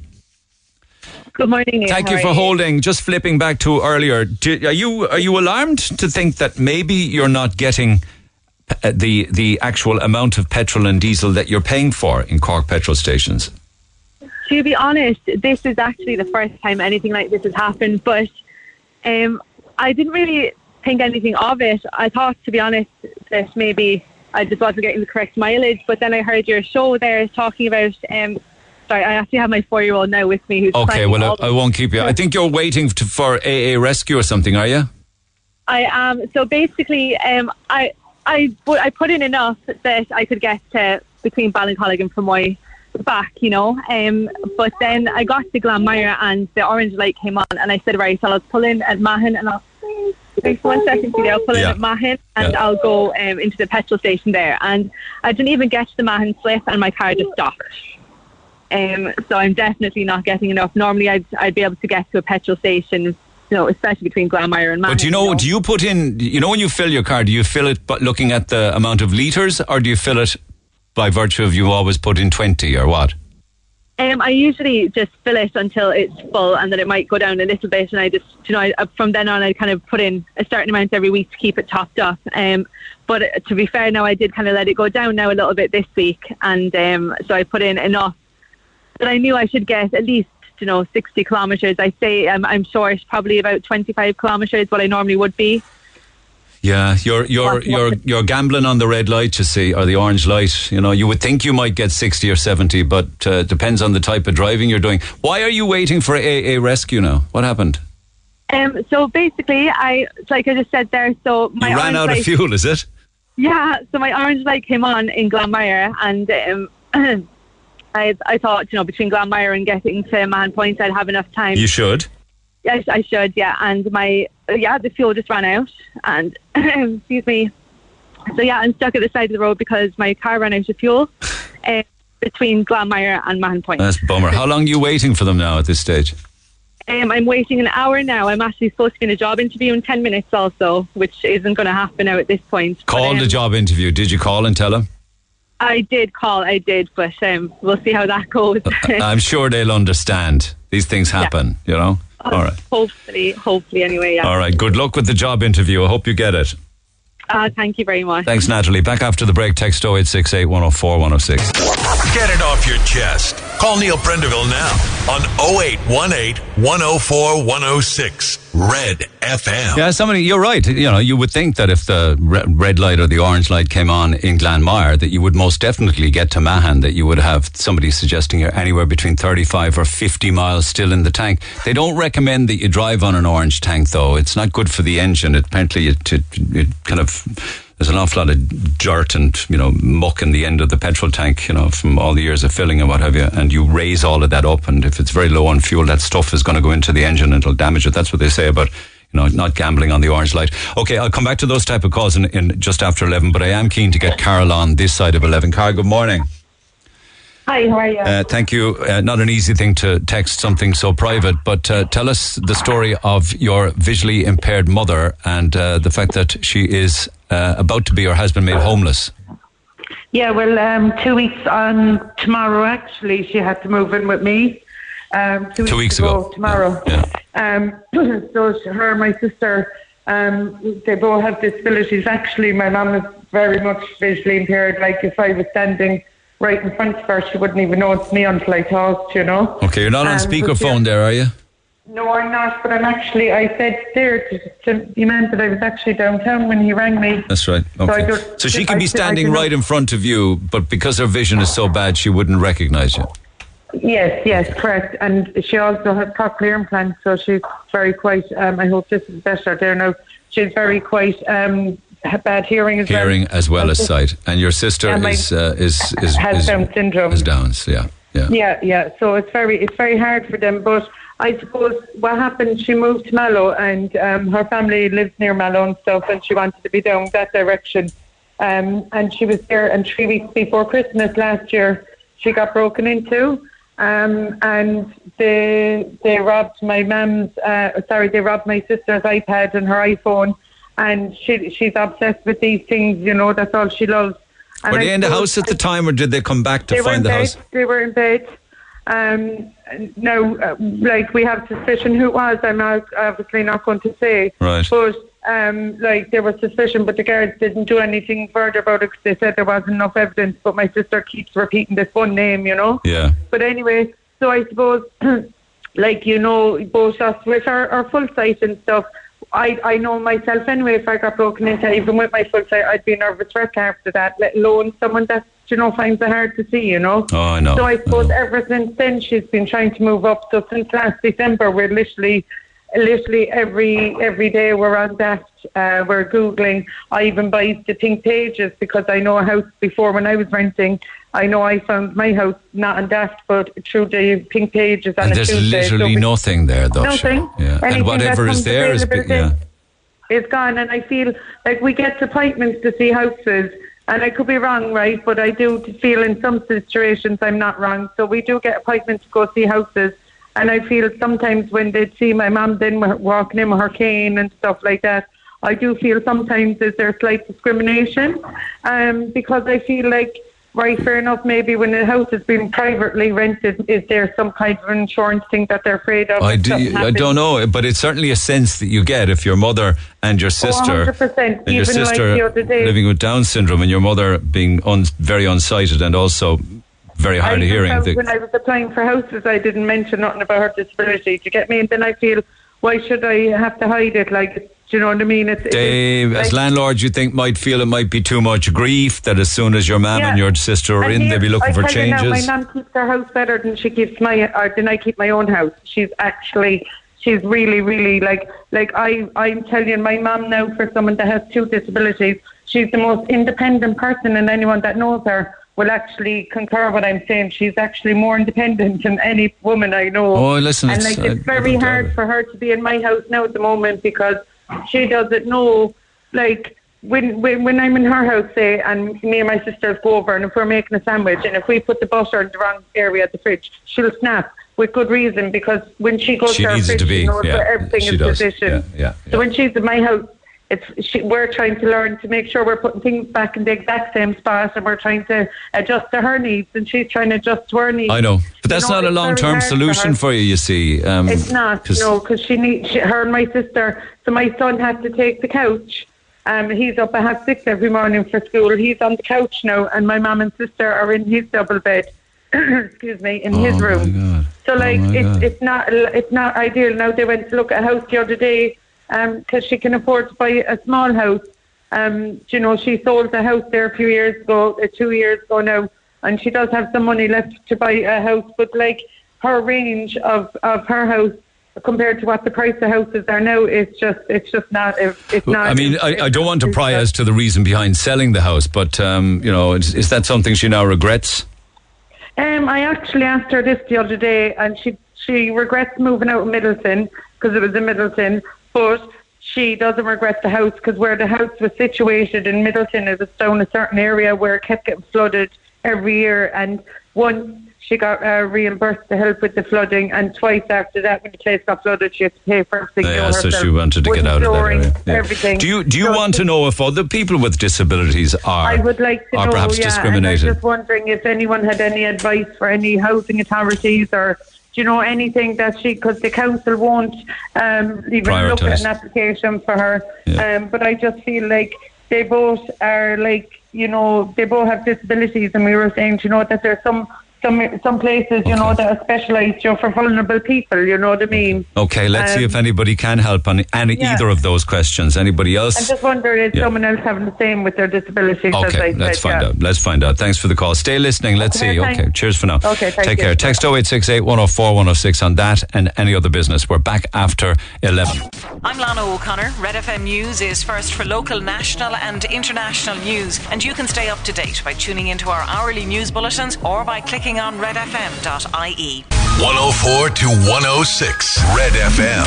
This is the Neil Prendeville Show. So go see that video from Douglas from Tuesday evening. And a lot of people have been commenting on Twitter, having watched the video that I posted of your man, the 2 guys. One guy coming out of his car, walks back to this other guy, says something to him. I told you the entire story. Goes back to his car in front, and the guy behind then jumps out, runs up, and gives your man an unmerciful beating in the driver's seat. Seeing this all too often, only today I saw a man jump out of his van. He went up to a lady driver, banging on her window. It's madness out there. You never know day by day what's going to go wrong when you drive your car these days. Yeah, it's moved to a completely new level, hasn't it? People are wound up over the state of Douglas traffic. A ridiculous planning. It's crazy. However, it still doesn't excuse this carry on, though. These are some comments from Twitter this morning. The roads are an absolute disaster, but, I don't know, people seem a lot more on edge these days. A lot more are prone to snapping since getting back to normal after COVID. With everything going on with the war, the cost of living and housing, everything just feels a bit off. I don't know if that makes sense. It makes perfect sense, and thank you for that. Society as we know it is gone. I'm not saying it was perfect back then, but these days people are intolerant, inconsiderate, and rude.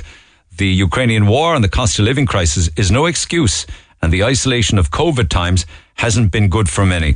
Gardaí have the reg numbers, follow-up charges immediately, zero tolerance for this kind of behaviour.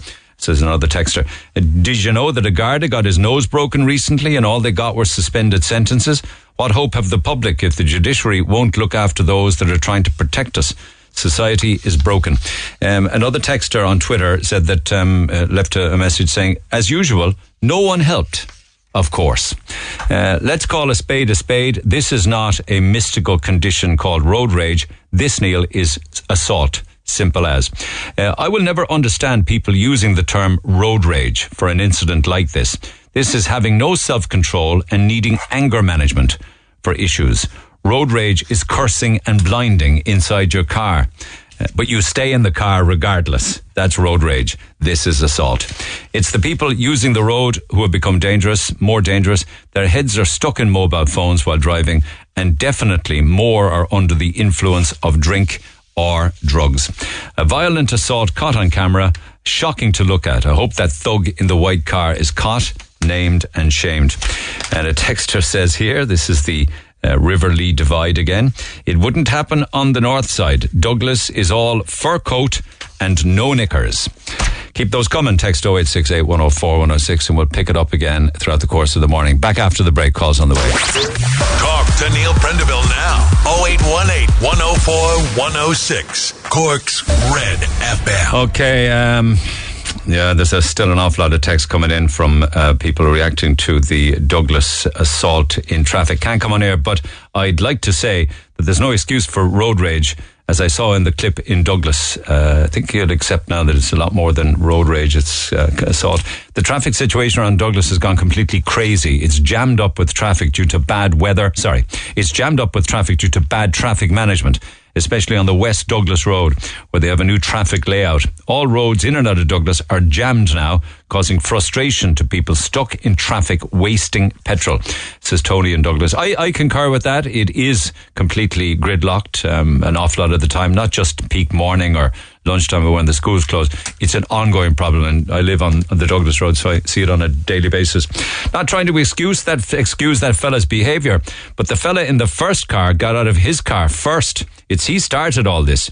You can clearly see him getting back into his car at the start of the video. Yeah, the car in front was the guy who went back first and had words. Somebody said that he spat into your man's face. I don't know how true that is. Then went back to his car. The second fella followed him and gave him a beating. There could be more to that incident in Douglas. Maybe we're only seeing the half of it, says Chris. Yeah, I think there was more to it. But that doesn't excuse either of their behaviour, and certainly doesn't excuse the guy who beat him up. People are angry. People are frustrating about driving to work, having no money, the cost of petrol and diesel, and then having to put up with bad drivers. Another one here says, it's definitely cocaine, pure and simple. It gives these little thugs the confidence and the aggressiveness to carry out random attacks. The whole country is a blizzard of cocaine, and no one's talking about it. Scott says, I saw what happened. The man in the first car is an absolute disgrace. He spat at the young man and shouted at him. What in God's name do you think the young man would do? Everyone's talking about assault. What about the young man who's likely could get AIDS or diseases passed on through your man's spit? You need to get a grip. It could have happened to any one of us. I would have done exactly the same thing, says Scott, in reaction to being spat at, I suppose. The level of violence being displayed today is a result of years of exposure to all kinds of violence on television and the internet. Cage fighting, bare knuckle fighting, street fighting, a big influence on how people now behave in the real world. What happened in Douglas is a disgrace. Loads seem to have seen the video, but does anyone these days intervene and try and defuse situations? The same last week with your man's car on South Main Street. The country is lawless and these scum can do whatever they like. Same thing happened to me in Castlemartyr, but I took the reg and reported it to Middleton Gardaí and they followed up. They came back and asked if I wanted to press charges. You don't say whether you did press charges or not. But I demand that you read this out, Neil. Please, for everyone's sake, lock your vehicle doors in traffic all the time. I can't believe that lady admitted she doesn't do it normally. It's very sad having to think this way, but society is heading down the toilet, says Edward. And one final one might be seen as a bit of advice for Edward. Carrying a baseball bat in your car is an offence of being in possession of an offensive weapon. If you're not on your way to a baseball match, that's the only reason you could have a baseball bat. This guy needs to be careful. I'm a serving member of An Garda Síochána. You can't carry a baseball bat for protection. Thank you for that to the serving member of the Gardaí. I said that to him. I said a lot of things could happen, as in he could be prosecuted if he used it, but the guard is saying even having it in the car is an offence, unless you're going to a baseball match, that is. Text 0868 104 106. Can I lighten it up actually if you don't? Well, I don't actually know whether Honest Keith is lightening it up or not, but he's looking for a bit of help. Keith, good morning. Neil, how's it going? I'm good, my man. How's life with you? I listened to all that riff-raff there this morning. And the deadly, the people have no patience or nothing. I don't know, man. I just think it's getting worse. It just seems to be getting worse and worse. There's a lot of angry people out there, and you can't just blame traffic for it. Like, they're just angry for some reason. No, Neil, they're all over their head, by be honest with you, by the young lads. I was out for a meal there last week, you know, with the grandkids. One of them was getting married. Yeah. So we booked a meal anyway. Just as an old saying, oh, that's going to be gone. I'll never again use it anyway, Neil, right? Yeah. So we were all around the table anyway, and next of all, I says to one of the lads, they're one of the grandkids, I don't know whether he's gagging or what or whatever, you know. Yeah. But I said to him, I just said to him across the table, I said, Kai, are you doing a line? Right? They'd think differently about that now. Oh, Jesus, stop. The whole place looked at me. God. And I was to the young lad, what's wrong? Are you doing a line or what? He said, Granny, you can't be saying that. No, I said, are you joking? Do you know? But that's an old saying. Happy days when doing a line meant, are you dating? Happy days. That's what I'm saying. Are you joking? Doing a line now would have been interpreted by the other people in the restaurant that you were asking your grandson. All the heads come to me. Because they thought you had said to your grandson, do you want to come out to the bathroom and do a line of coke? You're on the ball, Neil. God almighty. You're on the ball, but honestly, they come. But Neil, anyway, I was asking him anyway, the lad that the grandson that's getting married. I said, you have to do a marriage course. You remember the marriage courses, Neil? I certainly do. I think I went to one of them. Gave up after that. Priest said, there's no need. You're an able dealer. You'll be very good at this marriage, Lark. Off you go. Well, Neil, I tell you a story, you know, right? And this is true, right? We were in England, myself and herself. And next while we said, well, we had to get married. Yeah. Right? So... What do you mean you had to get married? You wanted to get married? We had to get married, Neil. You know. We did. All right, okay. We did have to give to the size, yeah? But then Neil, right? That's also there's in bedroom. I partly guessed. Dogs in bedroom. But then Neil, there was a Dublin priest in Reading. We were living in Reading, you know? Yeah. And I used to go to Mass every Sunday that time. I always went to Mass. Yeah. So next while we were about getting married, you know? And he says to me, that's okay, what are you getting married for, like? I was saying, come here, do you wear glasses? He said, what have that got to do with it? I said, do you see the size of them? So then he said, Keith, I tell you what I do for you, boy. I get on to Family Church. I tell them that you're going to do your wedding... your marriage course? The marriage course here. And he said, I'll get all the letters and I send them back and tell them all's good. So up this night, and then we went down the Neil for our first one. We said ourselves, sat down on our own. There's Father Paddy looking at us. And next of all, the first question over his head was, Keith, why do you want to marry Liz? Jesus, I'd be mortified at those courses. And he thought the same mind asked me a question on sport or something, you know. That was great anyway. He said, Keith, I'm asking you, I was saying, like, you know, see the size of her or anything, like, you know. Oh, no, you're supposed to say because I love her. I can't live without her. You're on the ball. You must have done the same thing as me, right? He said, Keith, what do you want to marry her? And you know, like, loves her, and I want to be with the rest of my life, and all that, like, you know. Yeah. And a big redhead, me no Neil. And next one he talks to herself, and Elizabeth, why do you want to marry Keith? I know. I said to her, I was looking at her, like, you know, and you can see the place. I asked you again, Liz. Why, you're nothing cute. I don't know. So you can see the priest is going to stop laughing. And he says to me, he'll be back in 2 minutes and I'm just going out getting something. And you can see his shoulders, Neil, you know, moving with the laughter. Well, he went out the door. And I said to myself, why did you tell me you love me or something? Well, I got nervous, like, you know.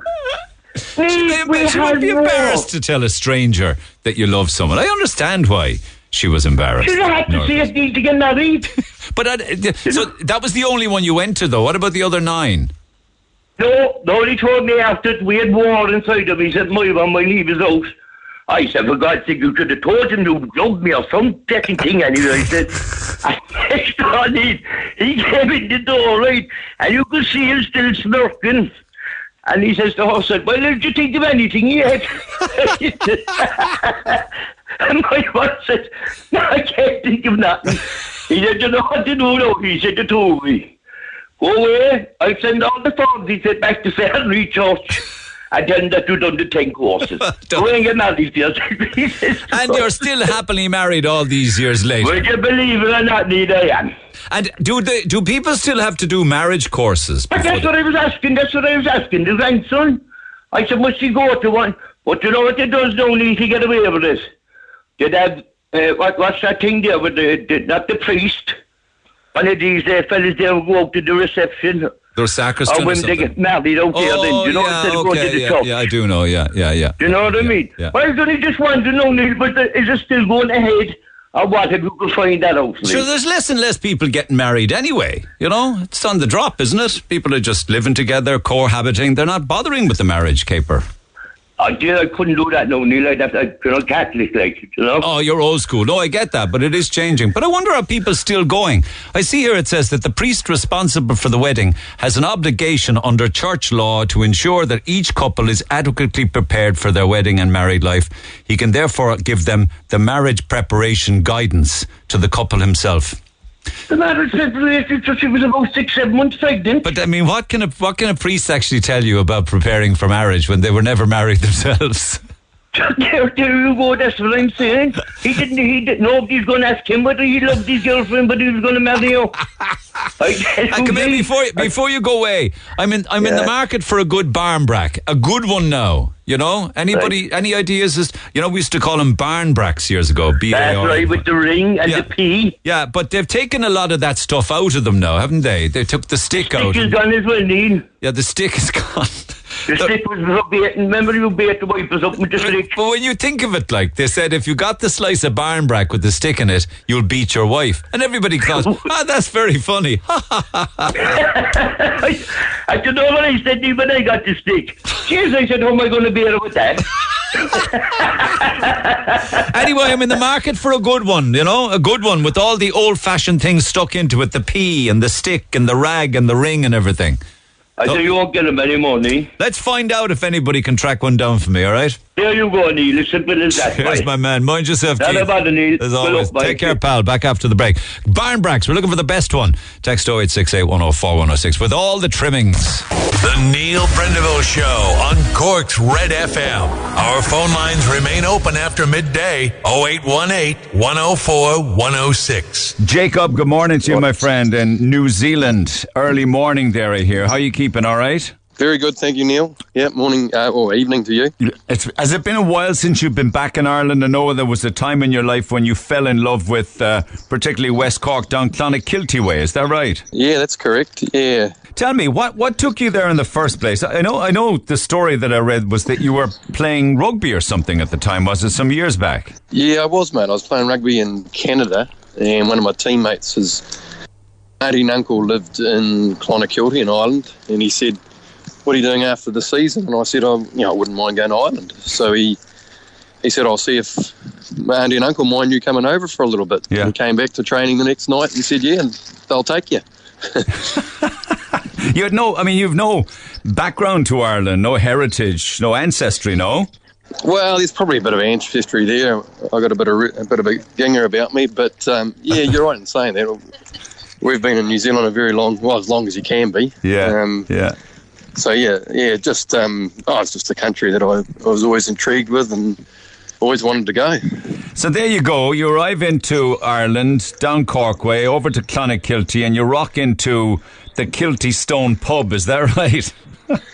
That's correct. Yep. I went in there and I still remember it to this day. I went in there in the barman and I sat down in the corner and I was just keeping to myself, and he urged me to have a Murphy's and introduced me to a few locals. And anyway, about a week later, I was only 19 at the time and I had plans to travel the world, and I was running out of money. I didn't have a job and I was feeling miserable and I thought the world was about to end. I walked back into the Kilty Stone and Barry McAdams behind the bar said, "Jacob, how are you? Murphy's, isn't it?" And it was, just that welcome and remembering my name and just made me felt like I belonged. So I never looked back and I stayed just under 2 years in Clon. Were they wondering where the hell you were back in New Zealand for those 2 years? No, well, they were, look, mate, it was fantastic. I stayed with the family there and, they were meant to have me so they said I could stay there for 2 weeks and I was there for just under 2 years. I don't think they wanted me to necessarily leave, but, I just had a great time, mate. It was just fantastic. I know. You kind of settled down for the 2 years then. Did you get a job and everything? Yeah. Well, my first job there was working for the Houlihan's Bakery. Yeah. And I used to do a week of days and then a week of nights. I was probably the best cupcake icer I've ever seen. I could belt them out very, very quickly. And then, of course, there was help me out, Neil. What's that day when you make the there was some sort of buns we had to make around. Hot cross buns, cross buns, man. Hot cross buns. I love them, man. With jam and butter. No. Come on. And I had to do the cross on them, mate. That was a big day. That was the highlight of your week, was it? Yeah, it was, mate. Yeah. What did you love? What did you love about it? Was it the people, the crack, the friendliness, the hospitality?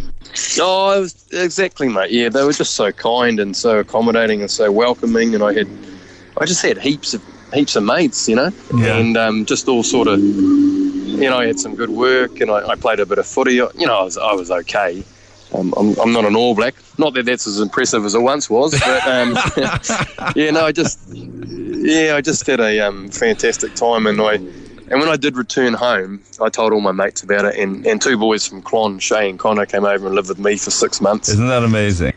Yeah. No, well, Connor was just about 21, so about 6 of us went over to Clonakilty for a summer and worked over there. Back you went and set up some businesses of your own.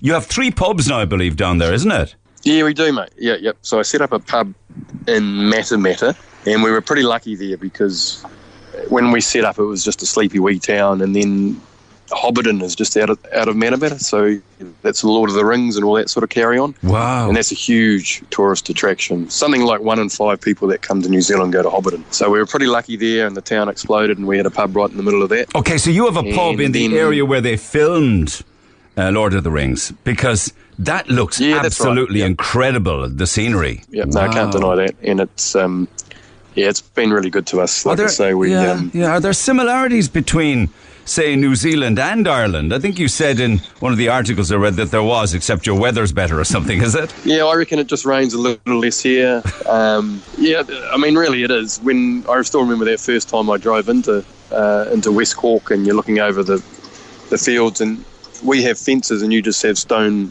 walls. Yeah. It does. It looks very similar. It's green, of course. Yeah. But I think our summers are, marginally better and just a bit less rain. The countryside and the scenery is incredible. Not to mention New Zealand lamb, but that's for another day. So you are looking for staff for the pubs in New Zealand, and you're thinking that West Cork staff would be the best kind because of your experiences when you were in Clon. Am I right? Yeah, no, you're dead right there, Neil. They'd be fantastic walking into a bar and hearing that Cork accent.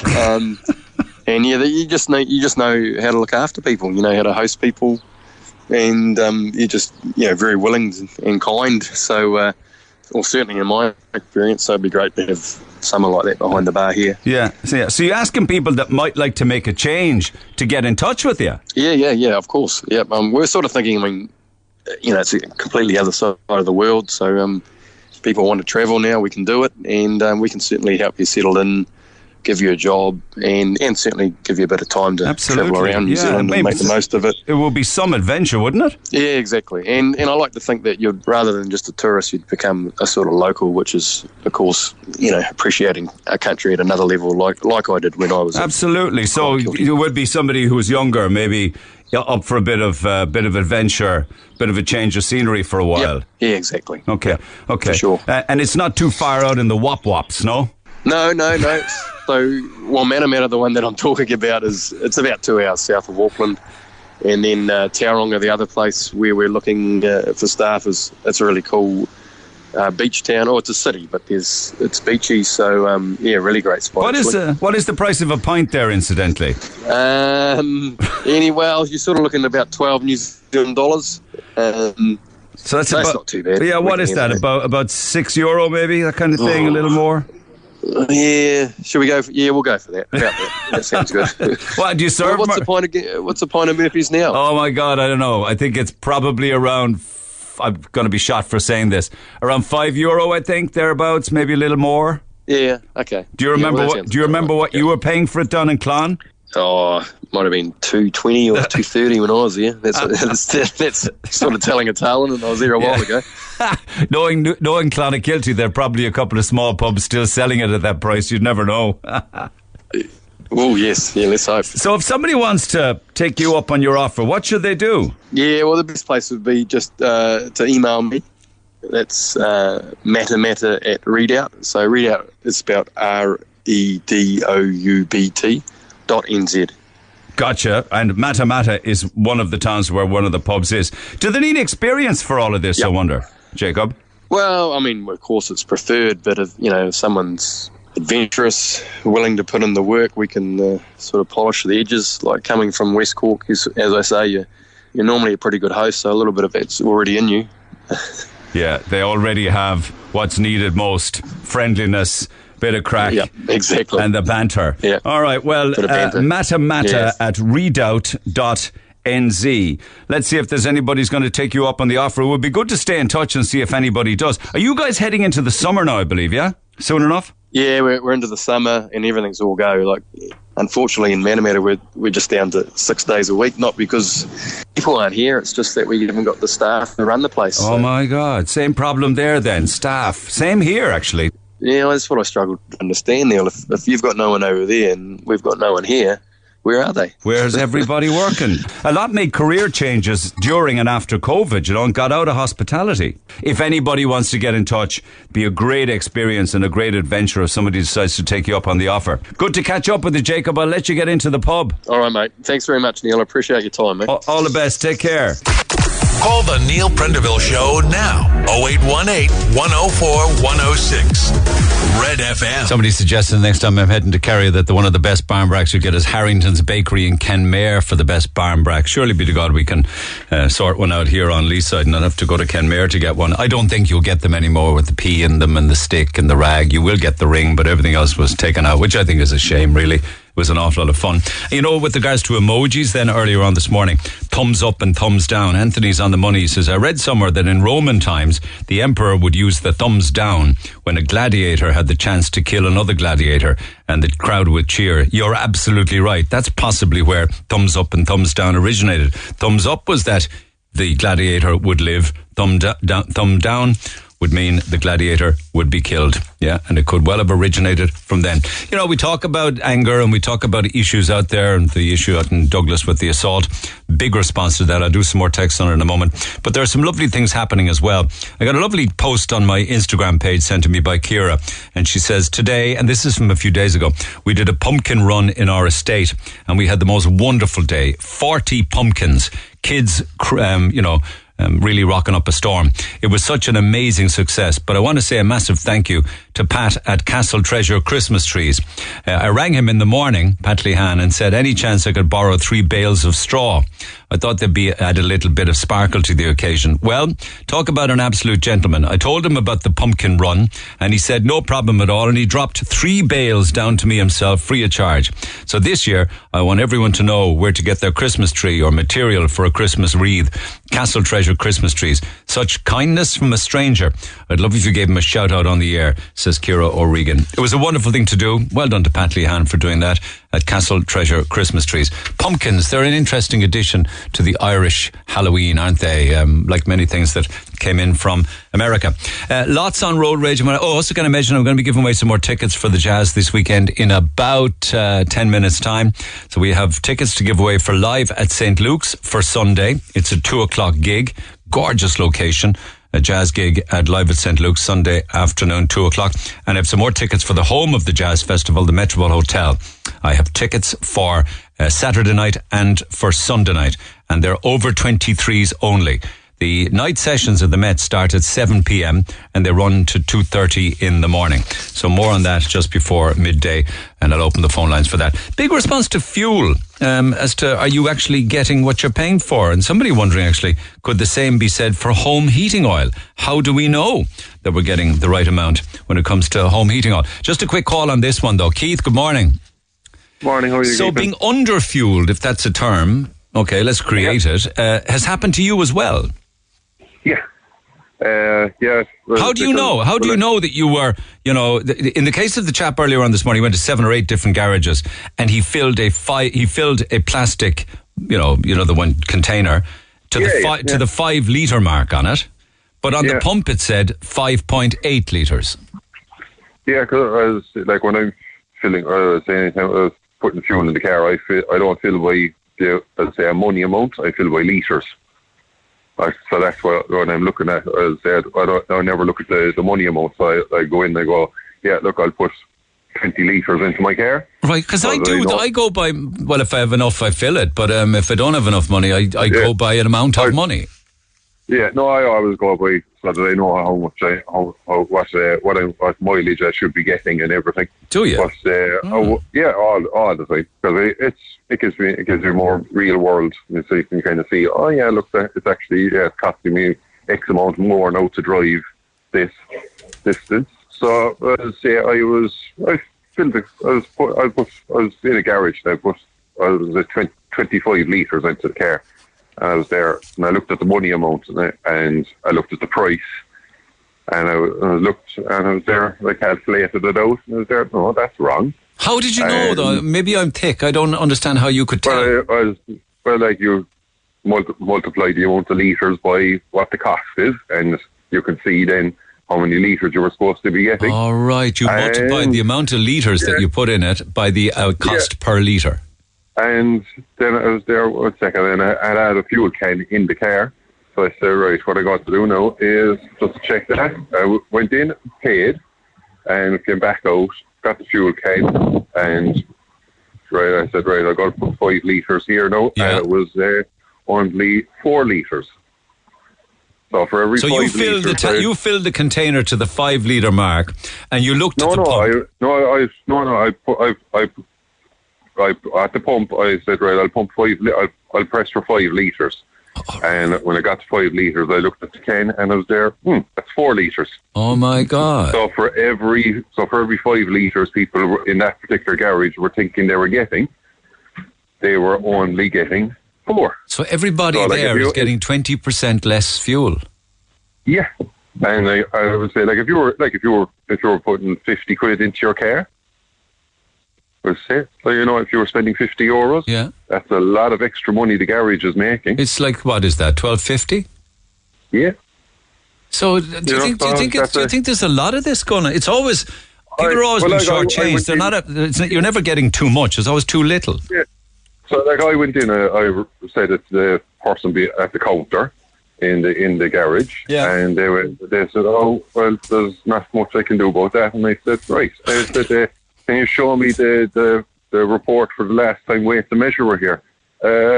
And they didn't have a clue what I was on about. So I said, look, here's my phone number. Have the owner ring me. Do you know how the one-armed bandits work? And when you go into a casino and the slot machines, all this kind of thing, and they're preset, so there's only X amount can ever be paid out. Otherwise, they'd all go out of bed. Right? Could the same be happening in some petrol stations? Yeah, because Weights and Measures is supposed to go in and calibrate all the pumps in the garages, and they have to be checked every so often because they can go out of calibration. Yeah, but if they go out of calibration, why do they always go out of calibration the wrong way for the punter who gets charged more? I don't know. As I say, that's something for Weights and Measures to answer. Okay. Did the manager ring you? The owner rang me, and he was talking to me, and he said, well, look, as I say, Weights and Measures were here 3 months ago. And I said, well, your pumps are out of calibration. And he went, oh, well, look, I'll see if there's something can be done about that.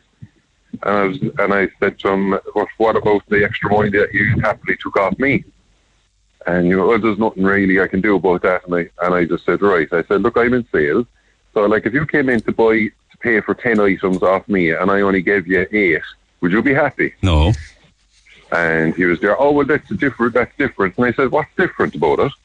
And I said, you're happy to take extra money off me and not give me what I was supposed to be paying for. I said, I'll call back to you there within an hour, and you can give me the money back, the excess money that you took. Yeah. And no, I can't do that. Sure, I've no way of knowing. And I just went, all right, fine, you're going to be like that. And that was the end of it. And I just said it to a couple of people that I knew, and I said, look, don't bother going into that garage anymore. I said, all right, he's saying that his diesel is a little bit cheaper than a place down the road, but he's actually not. You're not getting what you're just not getting. And there's an awful lot of trust involved in this. Whether it's somebody delivering home heating oil or indeed somebody, calibrating their petrol pumps. You trust them to do it right. Like exactly, and like the other thing then. At the moment, like we all know anyone who's driving a diesel car at the moment, like diesel is no more expensive than petrol, and has been for a long time, and has been for the last few months. Like there's no excuse for that. Like diesel costs less to make than petrol. I can't understand it. I don't know what they say. It's about how you refine it, and so I don't know. I just don't know. It's a cheaper. But like it's astonishing to me that on the South Ring, on the Link Road, there's a petrol station. It's a really good one. It's got a great wash as well. There, it's 175. Yeah, you know what? Another one. 175 for unleaded, and then you go to Douglas Village and it's 182.9. Yeah, 7 cent. I mean, people do? Like, I often wonder. I drive quite a lot, like at the weekends, and I see people filling up their cars in extortionately expensive petrol stations, and I wonder. People don't look. A lot of people don't look at the price. Probably not. The only person winning then is the garage. Like, yeah. Sure, I go sit up in Port Leash there at the moment. Was this in Amber Garage in Port Leash? Diesel is 189. So there's probably a queue there. Yeah, it's like, how can they have it at 189 and the rest of the country be over €2? I don't know, my man. I don't know. It's scary, though. The pumps are scary. It makes no sense. Okay, all right. It makes none. Okay, you're on the ball, Keith. Thanks for that. Cheers. Take care. 8 years ago, and I'm still seething. My sister was driving to our town, to our aunt's house, and we were taking her to Marymount, where she died some months later. I was meeting my sister at our aunt's house. She arrived before me, and when I got there, I could see a man with my sister's door open, and he was roaring and shouting at my terrified sister.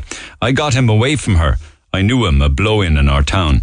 I was too emotional at the time to do anything, as we knew our aunt was going to Marymount and wouldn't be coming out of Marymount. My sister didn't realise at the time, but this person had followed her. She had the right of way going over a narrow bridge, but he decided to keep going, and they barely managed to pass each other. He turned around, followed her into the town, verbally abused her. It was only after my aunt passed that I called to his house and asked him to apologise to my sister. Well, he closed the door in my face and rang the guards, who called to my house. In fairness, the guards were very nice and just said to stay away from him. But 8 years later, I'm still fuming. I wish at the time that I had called the guards, but as I said, we had more important things to deal with. I see this blow-in every day, and I have to count to 10 and turn the other cheek. Guaranteed if it was a male driving, he wouldn't have turned his car around. Thank you for that text. I think, it's easy for me to say, let it go all these years later. Not the easiest thing in the world to do when you see this guy from time to time. And just regarding the incident in Douglas, I was passing when the incident kicked off. I was alerted by car horns, which caught my attention. This is the Douglas assault. I then saw the guy in the black car get out and approach the white Jeep behind him aggressively and hurl abuse at him. And I clearly saw him spit before he turned away and went back up to his car. That is why the young fella acted like he did. Spitting is an assault in its own way, but that is no reason for the guy in the white car to react as he did. At the same time, if this happened to me, I would have just seen red as well. Spitting at someone is absolutely vile, especially with all the concerns with regards to all these different viruses and diseases. I just felt I would like to give you my eyewitness version of what went on. Thank you for that. That's a second witness this morning who said that they observed the guy who started all of this by going back to your man, roaring and screaming at him and spitting into his face. Now, Does that warrant the reaction? Well, that's a story for another day. Lines open. It'll stay open. Text 0868 104 106. Last call this morning, because tomorrow we'll be talking Halloween and jazz, but just as a warm-up, we've been looking for Cork's spookiest house. Jackie, good morning.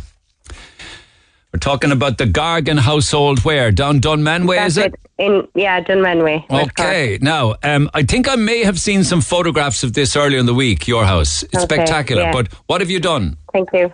I've basically done the front of the house, so the full facade. I have lights around the windows, and I have inflatables up, and I have ghosts. And what are the inflatables? Tell me. There's a witch and there's pumpkins, and I made my own concrete pumpkins, and I made my own 6-foot spider and stuff. I've been on Pinterest for a long time, since last January. And oh my God, you got all these spooky, you got all of these spooky witches and everything in the windows. Yeah, I love it. And this year, I did it last year, and I just shared it to my family. But this year, someone had just said in passing, you should do it for something. So I said, look, I do it for the Dunmanway Historical Society. And the back, when you look through the windows, it's all red. I mean, are you trying to make out that there's fire or what? I think so. I think it's just, it was just an idea I saw on Pinterest. I think it was just kind of the spookiness of Halloween and stuff. So I liked it. It caught my eye, and it seems to catch everyone else's eye. I hope it don't cause a car crash, because I'm on the main road. Fantastic at night. It really Thanks does. very much. Yeah, I mean, I guess people are stopping and admiring it. How long did it take? I'm going to share that video, incidentally, lads. You want to see it on our Twitter page? It would take a week if the weather was good, but unfortunately this October the weather was horrendous. So it takes about an hour and a half each day by the time I've, household chores and everything done, and kids fed and all that normal, typical life stuff.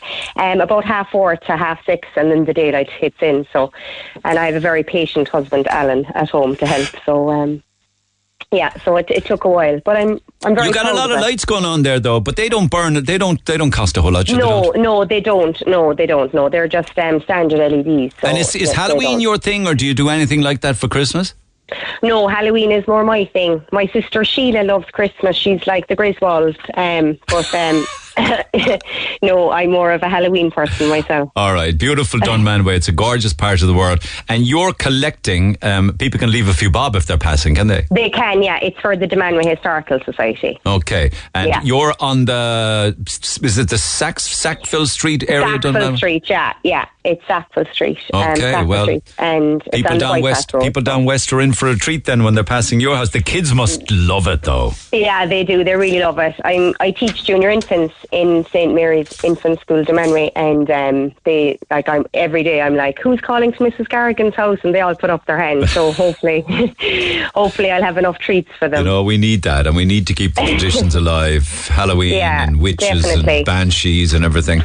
Mind yourself, and listen, well done. It's a great effort. I'll share the video. Thank you very much. All the best. I'd also be encouraging other people to share your own Halloween makeovers of the house or the gardens, whatever the case may be. Just share them with them, because it's good to share these kind of videos. Actually, if you flip from witches, because we've got the wealthy witch, of course, to banshees. I went to see the Banshees of Inishirin the other night. My wife and myself went down to Mahon Point. It's a beautifully shot film. It really is gorgeously shot, and the island of Achill looks absolutely stunning. And I know, because I was up in Achill during the summer, and the residents and the locals were telling me how much fun they had with the cast and the crew, and all of the different stories that were going on where people were living and visiting the different villages, and they were there for a long time. I have to say, I don't think it's everybody's film. I'm not sure that it's everybody's cup of tea. There were people there who couldn't look at the screen some of the time because it was, I don't want to spoil it for anybody, but there's a particular storyline or narrative that goes through that's quite gory, and it wouldn't be for everybody. I wasn't expecting that. But the beauty of Achill and the gorgeousness of the filming and the acting is just incredible. It's just that we just have fantastic talent in this country. It's worth going, but it comes with a slight warning, I was talking to one or two people afterwards, and they were saying, I couldn't look at the screen when certain things were going on. I just couldn't. It was just way too gory. But a great film nonetheless, and apparently it's doing gangbusters at the box office, apparently. Right, lines open. Last bit of business. Tickets for the jazz across the weekend. 0818 104 106. Pick up the phone. We have tickets for live at St. Luke's. Alabaster de Plume is playing at a lunchtime gig, an afternoon gig, at Live at St. Luke's, 2 o'clock. We have tickets for that. And also, we've got Saturday night and Sunday night tickets for the Metropole Jazz Club, the home of the jazz. So get dialing for those, 0818 104 106. We'll have a lot more fun with Halloween and the Jazz Weekend on tomorrow's programme. So have a good day. I'll see you tomorrow. For more Red FM podcasts, go to redfm.ie/podcasts.